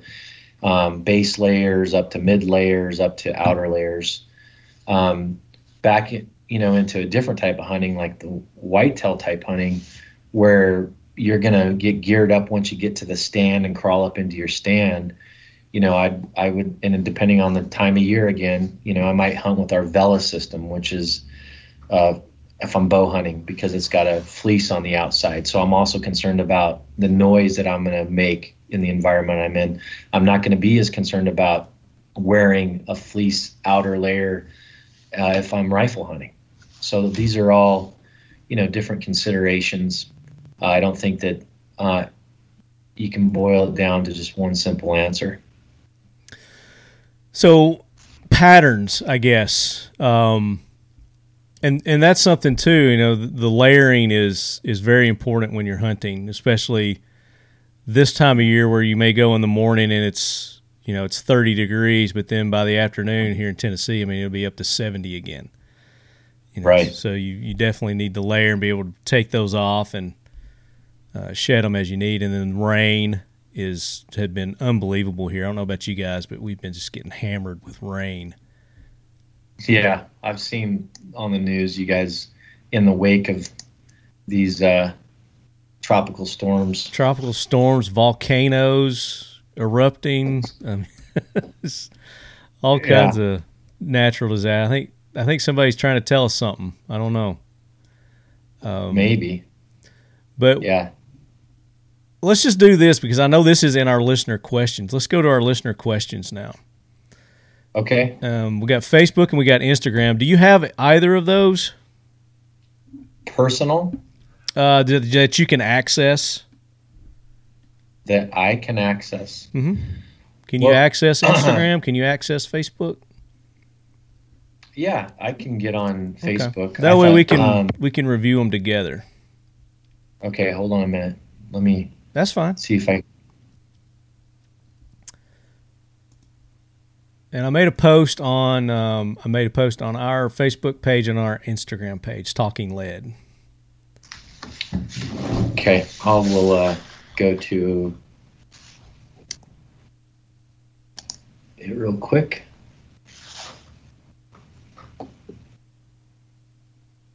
Using Skype and Facebook, we're still old, man. That's like MySpace. We were talking earlier. Yeah. Facebook. I think Facebook is still pretty popular. I don't use it much. Thank God Instagram automatically posts stuff to Facebook. Mm-hmm. And there'll be a big old picture of me and you on there. Back when we were a couple of years younger. Right. And I'm gonna start off with Facebook here while you're looking for it. We got pretty good for such a late post. We got pretty good response here on Instagram and Facebook. See, Kenneth H. McGee says, "What camo pattern works best with night vision? This is the next frontier for me." Okay, well, first of all, it needs to be wet printed. It's not about the pattern. It's about how the substrate was decorated. Yeah. So you want military grade, and what will be classified as either tactical or law enforcement gear. And if that product was wet printed, then it will have some sort of grayscale type camouflage effect under NVGs. You'll still be able to be somewhat clandestine versus heat transfer, straight up hunting gear. Mm-hmm. It's going to glow. So is that to make it more visible under these systems? Yeah. Okay. Yeah, there's pigments that are in the inks that are actually, specific to the infrared and shortwave infrared spectrums. Yeah.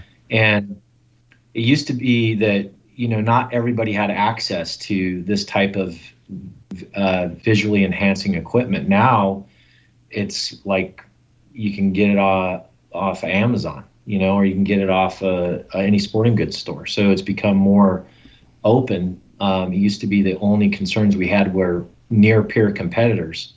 And that's changed drastically. So it's not as much about the camo as much about how it's printed. And then after that, at the end of the day, there's a lot of information that's out there and debates about what's best and what's not best. I can tell you that Cryptic Highlander is extremely effective under NVGs.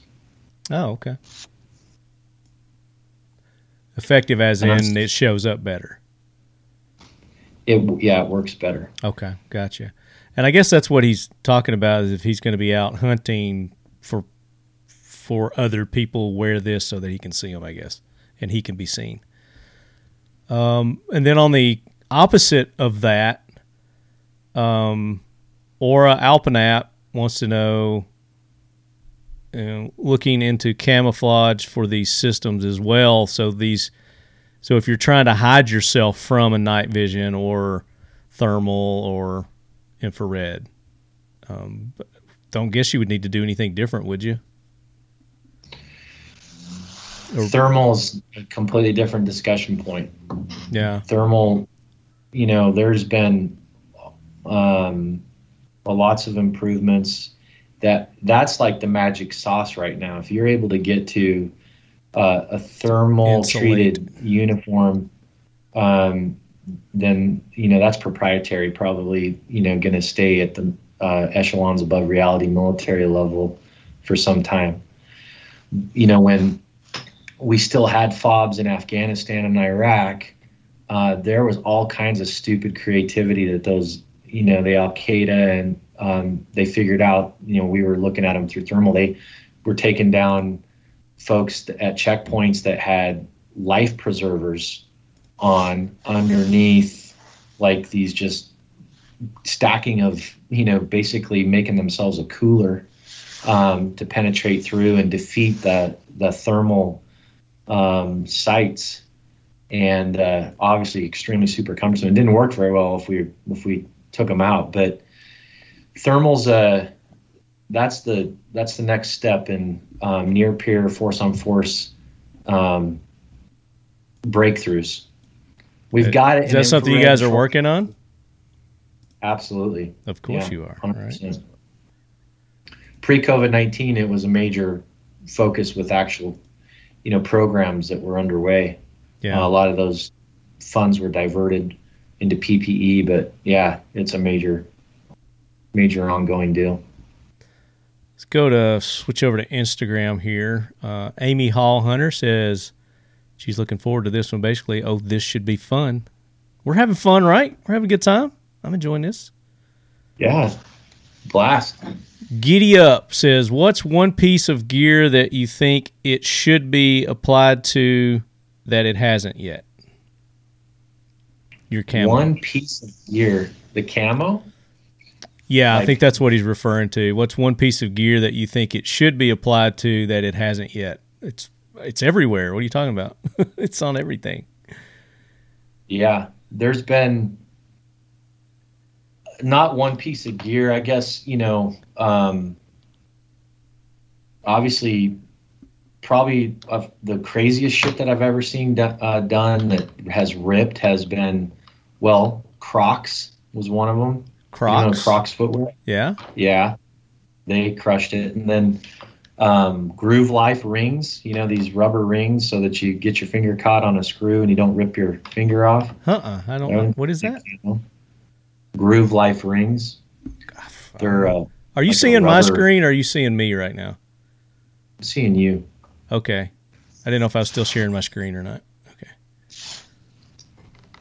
But yeah, to answer his question is like I don't think there's one piece of specific gear out there that I'm like scratching my head going, crap, why isn't Cryptic on that? Well, on our SHOT Show interview that we did, lingerie was one thing that that we're not going down that road with it. So, dude, Victoria's Secrets wants to cut a license with Cryptic to entertain it. Are you serious? Do it. No, I said if they did. Oh, if they did, you do it. I got you. I wouldn't slam the door on those guys. I might have to go to some of the and ensure that it's done correctly. Yeah. Visit. Let's see. Giddy Up says, no, we just read Giddy Up. Austin Whalen says a good tiger stripe camo would be cool. Have y'all played around with that? I think you have, haven't you? Yeah, we kind of hit on that a little bit. So we used tiger stripe is baked into the Obscura, the new Obscura patterns. Very cool. And to his point, again, Tiger Stripe's probably one of the most effective and most heavily used camouflage patterns in existence. There are some challenges when you go straight Tiger Stripe. When you want an omnidirectional camo when you're putting it on fabric, so no matter how it gets cut and it gets sewn together, it all flows. Yeah. And in some of the Tiger Stripe variants, you have to cut it all a certain way, which slows down the manufacturing process, and also can cause issues if somebody had a toddy and decided to make their uniform cuts and didn't do it right. So let's see. Jonathan Gallup, what's your favorite camo pattern and why is it chocolate chip dessert? I don't get that. Is that an inside joke? He might be referring to chocolate chip, which was the name that the military used for the camouflage uniforms that we went into Iraq, OIF 1, and then also used in OEF. And we still had woodland body armor. So we looked like mismatched. Mismatched, yeah. I'm sure that's what he's talking about, chocolate chip. I don't personally have a camo outside of Cryptic that I like more than our own. So the answer is Cryptic's my favorite camo. I think they probably which pattern or which of the patterns. Highlander and Obscure Transitional are probably two of the most effective camo patterns ever developed, and those are both what's called transitional patterns. So in the tactical industry, we look at the world in three different environments. You look at it as an arid desert environment, you look at a woodland jungle environment, and then everything in between is considered transitional. And 70% of the globe is considered a transitional environment, and the majority of North America and the United States is considered transitional. Now, you'd mentioned a couple of your patterns that you've got that seem more like aquatic kind of camo. Yeah, that's lifestyle is what it is. Is that much more lifestyle? So you have the same exact camo pattern. Like, for example, if you look at Pontus or Neptune, there was a wetsuit program that was a military inspiration. Those were throwaways; they weren't selected, but you just ultimately those bright camo patterns are lifestyle. I mean, maybe there's use if you're fly fishing for super spooky trout, but for the most part, it's all a lifestyle piece. No shark camo or anything like that that'll camo you from sharks? I'm being facetious. No. Dude, I did get a phone call from a guy that was educated, and he was from a university in Chicago. Mm-hmm. And this was years ago. And I think he was dead up serious, and he asked me if zombies could see Cryptic camo. And my response to him was, as far as we know, based on our testing, no, zombies cannot see Cryptic camo. That's awesome. I love that. That kind of ties in with this question that I saw about color blindness. Where did that go? Here it is. Mustang Perry. Is it true that colorblind people can see camo in the environment easier than most? You know anything about that? I don't think that it depends on the environment and what. I think color blindness relates to two primary colors, green and red. And so I'm not a subject matter expert on color blindness, but I don't think that they have a higher, better advantage of a naked eye visual acquisition. I think that's a demographic that you're leaving out of your market research there. Yeah. Colorblind people. Now there is major science and belief that ungulates see in grayscale. Mm-hmm. So like deer, and then you have what we consider tier 1 ungulates, which are species that have wicked good eyesight, i.e. antelope, sheep would be another one. Mm-hmm. Probably on the lowest end of that, the lowest undulant visual acquisition big game species would be a moose. Mm-hmm. So animals do see differently than we do. And, there is some science that's proven around staying hidden from animals. Like you don't want to use IR brighteners in your laundry detergent, and that type of stuff. Yeah. But, nothing with regards to color blindness. This question kind of goes along to what you were just saying. Sack Archer says, since deer are essentially colorblind, unable to see purple, pink, red, and orange, why don't camo companies incorporate more into their patterns, especially for certain states where they are Nazis in the amount of orange required during rifle season? I get it for duck hunters; those suckers flare at everything.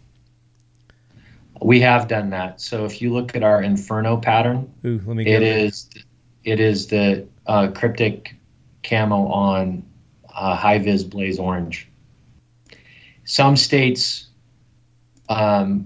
require uninterrupted certain square inches of high vis bright orange. Tennessee's you're not able. Exactly. So to answer Sack Archer. Yeah. So they do have, I guess maybe what he's saying too is just not like as full on orange as that, but have some orange in with, like if you took one of your other patterns, let's say Typhon, let's take Typhon. Come up, Typhon, and you were to throw some orange accents in there with that. Well, I'll tell you what, you look up on your screen, Cryptek Loki Obscura. Oh, we've got a question about that. I saw that. I thought that was a made up something. So you do have, is that on your website or? I don't know if we have it on our website. All right, we don't actually carry it, but we had one of our associates, a licensee, a fishing company called Hook, that requested this specifically for their use, and they have done a collection around it, and it's nothing short of absolute like tie-dye. Like if I went down to the park, the hippies. Oh, this is surfer, dude. This is surfer camo. So check this out, Lefty. That camo pattern is the exact same pattern as the Obscura Transitional, the Obscura Grom, and the Obscura Nox that we do have on our site, with these different colorways plugged into it. So if you would have asked me even 2 years ago, would we ever do, tie-dye rainbow camo, I would have said no. But when you had a pretty significant and prominent brand like Hook come to you and say, hey, can you do this for us? And we go, I dig that. I like it, man. I would wear that to the beach. Yeah, well, maybe you're a listener there, wear it whitetail hunting and see how it works out. It'd probably work out just fine. There you go. Absolutely. So is this the only place you can get it? Is at Hook? Yeah, unless it's a vinyl program to wrap your car or something like that. We don't carry any of it because it's just so obnoxious. It's a little off. It's a little off voice, but it's definitely vibrant. This definitely falls into your lifestyle section. Exactly. Oh, here's a car with it right here. You're talking about wraps. Mm-hmm. Dude, I would totally wear a button-up shirt with that pattern on it. You would look good in it too. I'm notorious for wearing ugly shirts, like shirts that have all these wild patterns and stuff on them. I would wear that to your next party, your next Cryptek party. A nice pearl snap, collared, pimp back, Western, going out Nashville, Western pockets. I'm digging it. I mean, should I be ashamed? No. Look at that. It's cryptic, man. It's cryptic. I'm digging it. That's my new favorite Cryptek. I'm sorry. You're never going to speak to me again, are you? No. Oh. See, I scuba dive too. I should have known. I shouldn't have showed it to you. I know. I'm loving it now. It's my favorite. All right, I'm going to move on from that.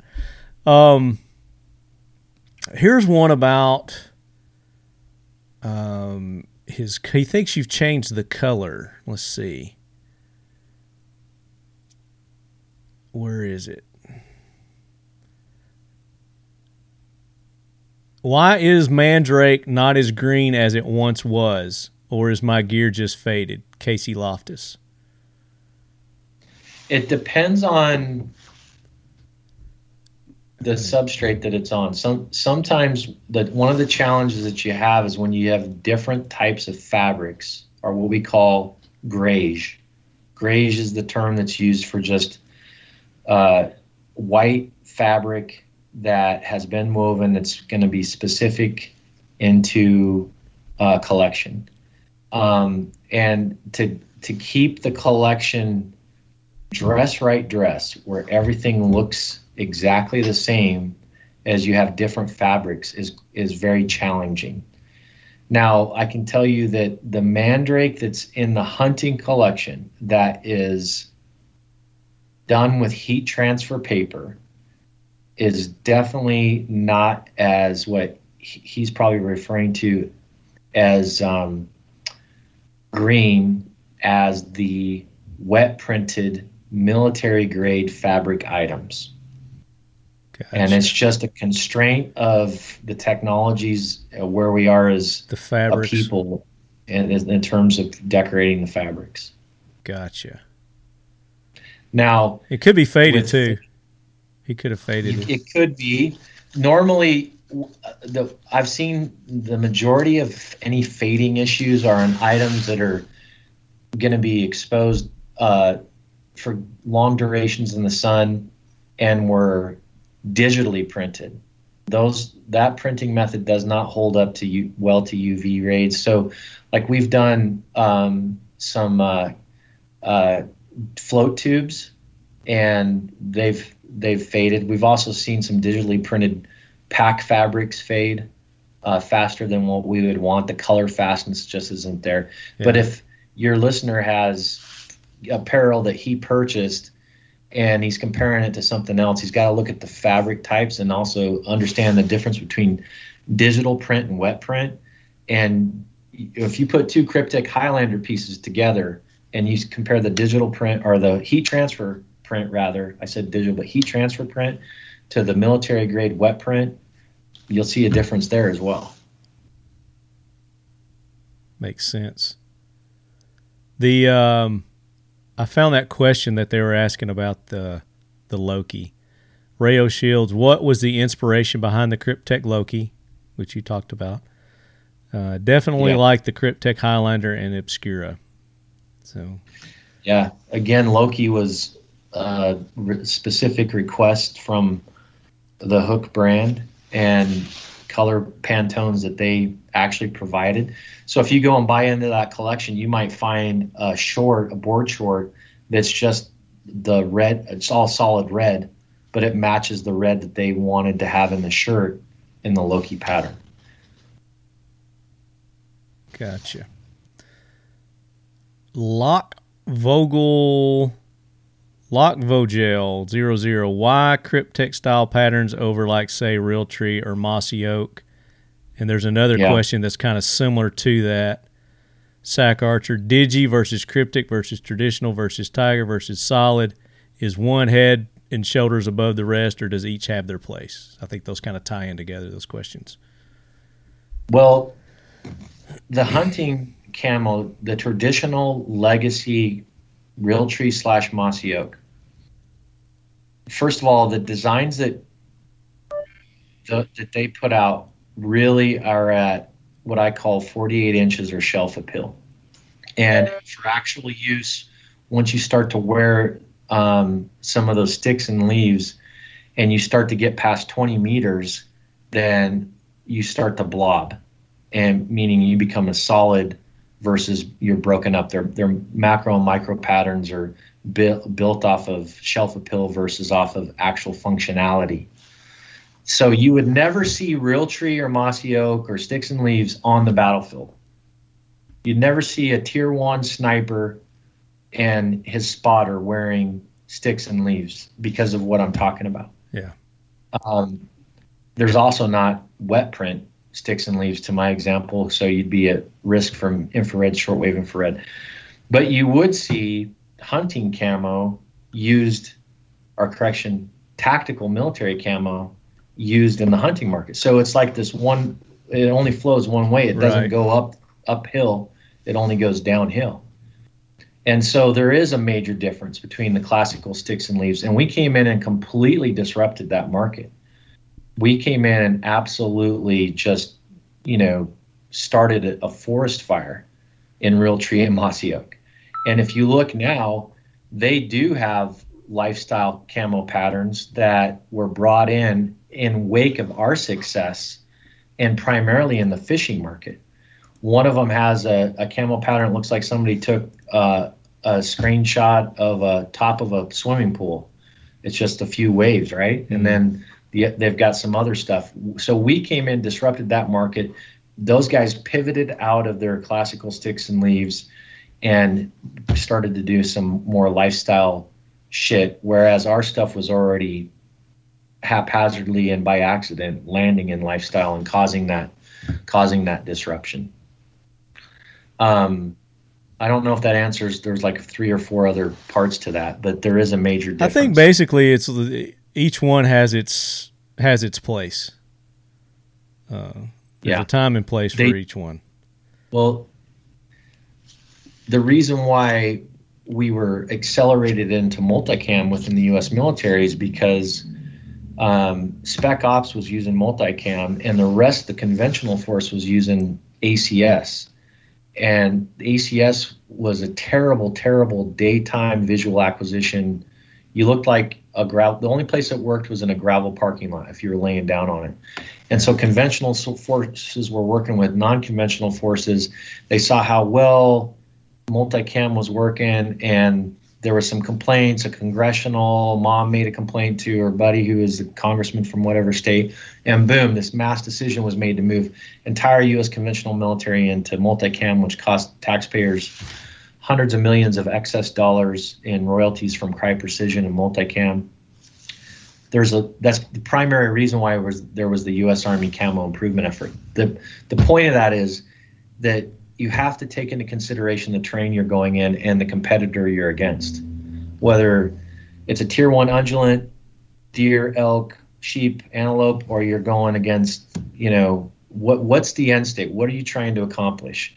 Are you trying to walk down the street and walk into a restaurant and everybody look at you and go, oh, that guy's an outdoorsman, or that guy's a shooter? Are you wearing it because you want to identify with that? That's a psychological aspect of it. Mm-hmm. That's an important spectrum when you talk about camouflage. But the most important true application is functionality. That's the most important. Does this work? Is it going to keep me concealed? And that's the end state. Now, we found functionality and lifestyle by accident. But ultimately, really, it depends on the environment you're going in. That's the reason why the government requested 3 camo patterns, because of those 3 different environments, the major swags of ground. Did you say 3? I did. That's wrong. That's wrong. That's so wrong. No, an extremist. Yeah. But arid desert, jungle woodland, and transitional. So a lot of it just depends on where you're operating at and what you're going to do. If you could just have one pattern out of all the ones that you have for every environment. Let's just say you just had to get something, you had to go, and you were going to be going around the world. Which one would you pick? If you just had one that you could use. Okay. Can I ask a question to the question? Yeah. What am I going to be doing? Am Surviving. I hunting, or am I going? Surviving. I'm surviving. You're surviving. Okay. Well, it's Highlander. I would have Cryptic Highlander. Good answer. Is that your original? It's pattern? one of the original. It's one of the original patterns tested. Yeah. Let's see. Did you make it on Facebook or Instagram? I think I've read most of them there, so I think we got. Oh, I started to, but no, I didn't. Yeah, that's fine. I think I got most of the question. A lot of them are redundant, so thanks to everybody, all you lead heads, for posting your questions for Butch on Facebook and Instagram. I don't think I got any. Let me make sure I didn't get any emails. Sometimes they'll email me too. I just didn't give them enough time this time. Again, sorry for the short post, guys. But if you have additional questions for Butch, you can shoot me an email, talkinglead@gmail.com, and I'll send those over to him and try to get your questions answered. But to reward you guys for your questions and taking part and participating, we like to reward our listeners here, Butch. Nice. Cryptic has set up a nice discount code for you lead heads. And if you go to their website and you use the code LEADHEAD, all caps, LEADHEAD, all caps, you're going to get a nice 10% off any of the Cryptic branded products. And it doesn't apply to any of their partnership products that they have. So just the Cryptic branded products. I think I said that right. Did I say that right? Yeah, that sounds good. I was trying to find her email that she had sent me here. Let me make sure I get it right. Yeah, so it says one-time use only includes Cryptic branded products and excluded licensee products. So there you go. That's her words exactly. So there you go. Go take advantage of that. Go to their website. It's cryptic.com, right? KRYPTEK. There you go. .com. Cryptic.com. And there's a lot of products that they have there. Like you said, you guys are an apparel company now. You're making your own apparel. This isn't just you're putting your pattern on somebody else's stuff. This is your own branded stuff. Talk about that. Well, we're a hybrid, and we have what we call discretionary licensing. So somebody comes to us and wants to decorate something with our camo, we may not go through with it if it's going to compete with a other strategic partner that we already have or some of our own gear. Like I've turned down various programs that could be very meaningful in apparel that wanted to use Cryptic camo, but then we'd be running up against it. And we've actually done some programs. I've stubbed my toe a time or two, but yeah, the Cryptic apparel itself is well thought out. There's enormous amount of effort and energy. It's really superior quality gear. We'll put it up against anybody else in the market. And you got to strip the paint job off. It's just about super good quality construction manufacturing and good componentry and fabrics. But yeah, we do have a vast Cryptic collection from super cold weather to super warm weather to in-between lifestyle. Yeah, quite a broad spectrum. Got packs and bags, gun cases. The sleeping bags yours? Or those those are ours. Collaboration. Those are yours. So you're doing sleeping bags also. Man. No camo on them either. Yeah, those actually just launched here like a couple of weeks ago. They're super badass. What got you into doing those? In the sleeping bags? Being cold. Being cold and wanting a better sleeping bag. It's called the Kilsia. Yes. Kilsia. Did I say that right? You did. And it's 0 degree, and they've got a 15 degree bags. 2 different bags. Mummy style. I like that. Lots of accessories, gloves. The gun case program's probably one of our more successful programs. We got range bags as well. Let me go there. Pistol mats. So they're really good. Real nice. How long have you been doing the gun cases? Been doing them for a while. Okay. Quite a while. That's been in your repertoire for a minute? Yeah. There they are. Yeah, those are some. You got bow cases? Bow case. 100%. Those are super sweet too. And I guess certain things are available in certain patterns, or are all your things available with all your patterns? No, not everything. Not every camo pattern is on every piece. And in some collections, it's like, for example, altitude. You can't get an altitude Takar jacket in Highlander. It's, so it's vast. There's a lot of camo patterns, but then there's also a lot of offerings with regards to various weights of jackets, pants, rain gear, base layers, mid layers, and that type of thing. Gotcha. So go check them out. Leadheads, Kryptek, KRYPTEK, and use the code LEADHEAD, all caps.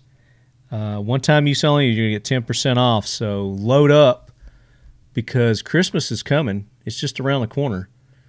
So these make some great gifts.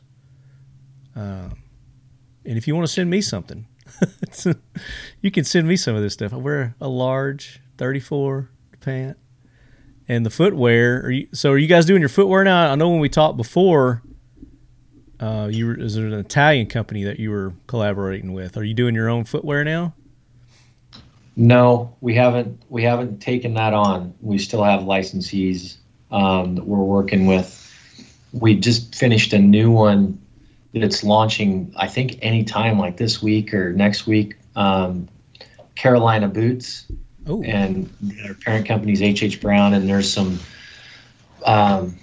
waterproof muck boots that are really super sweet and sick with regards to like whitetail hunting, all the way down to cowboy boots and some other stuff. So what I felt was that it was easier for us to align ourselves with footwear companies that we would wear, that we'd get behind, versus stretching our resources into a very inventory extensive industry. You have to have a lot of sizes and carry a lot of inventory to be in the footwear program. Yeah, no doubt. So we're gonna pick a winner from all the people that participated. I'm gonna give away. I had it here somewhere, and it's their choice. They can have. Where are they at? Here they are. I've got some Geisley triggers. I've got one for an AR, one for an AK. And the winner will get to have their choice. They can pick AK or AR on the ALG triggers. And Butch, I'm going to let you pick the winner from all of our questions that we had there. Which was your favorite question?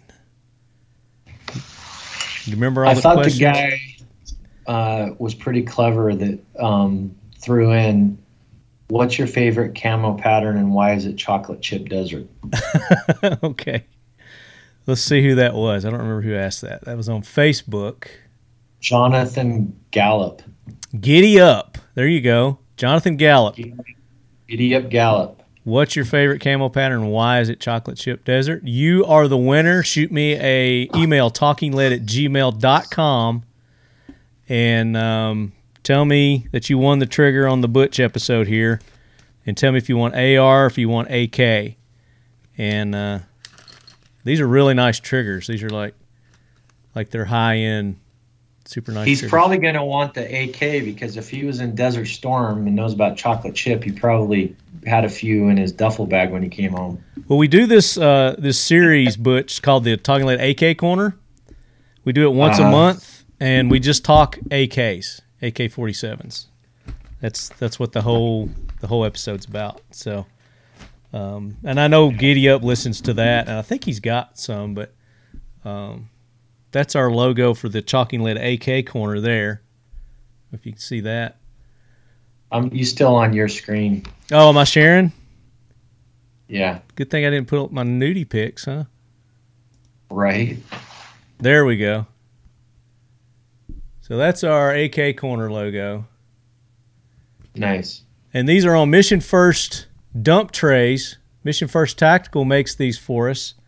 And you guys can go and order those at missionfirsttactical.com and use the code LEADHEAD lowercase. You get 20% off anything at Mission First. They make AR accessories, holsters, all kinds of cool stuff there. And then they've got our logoed items there too at Mission First Tactical. Go check them out and support all our sponsors. SEAL1, SEAL1.com. Use the code LEADHEAD. You get 25% off any of their CLP products there. Nemo Arms, we talked about earlier. Awesome sponsors there up in Idaho.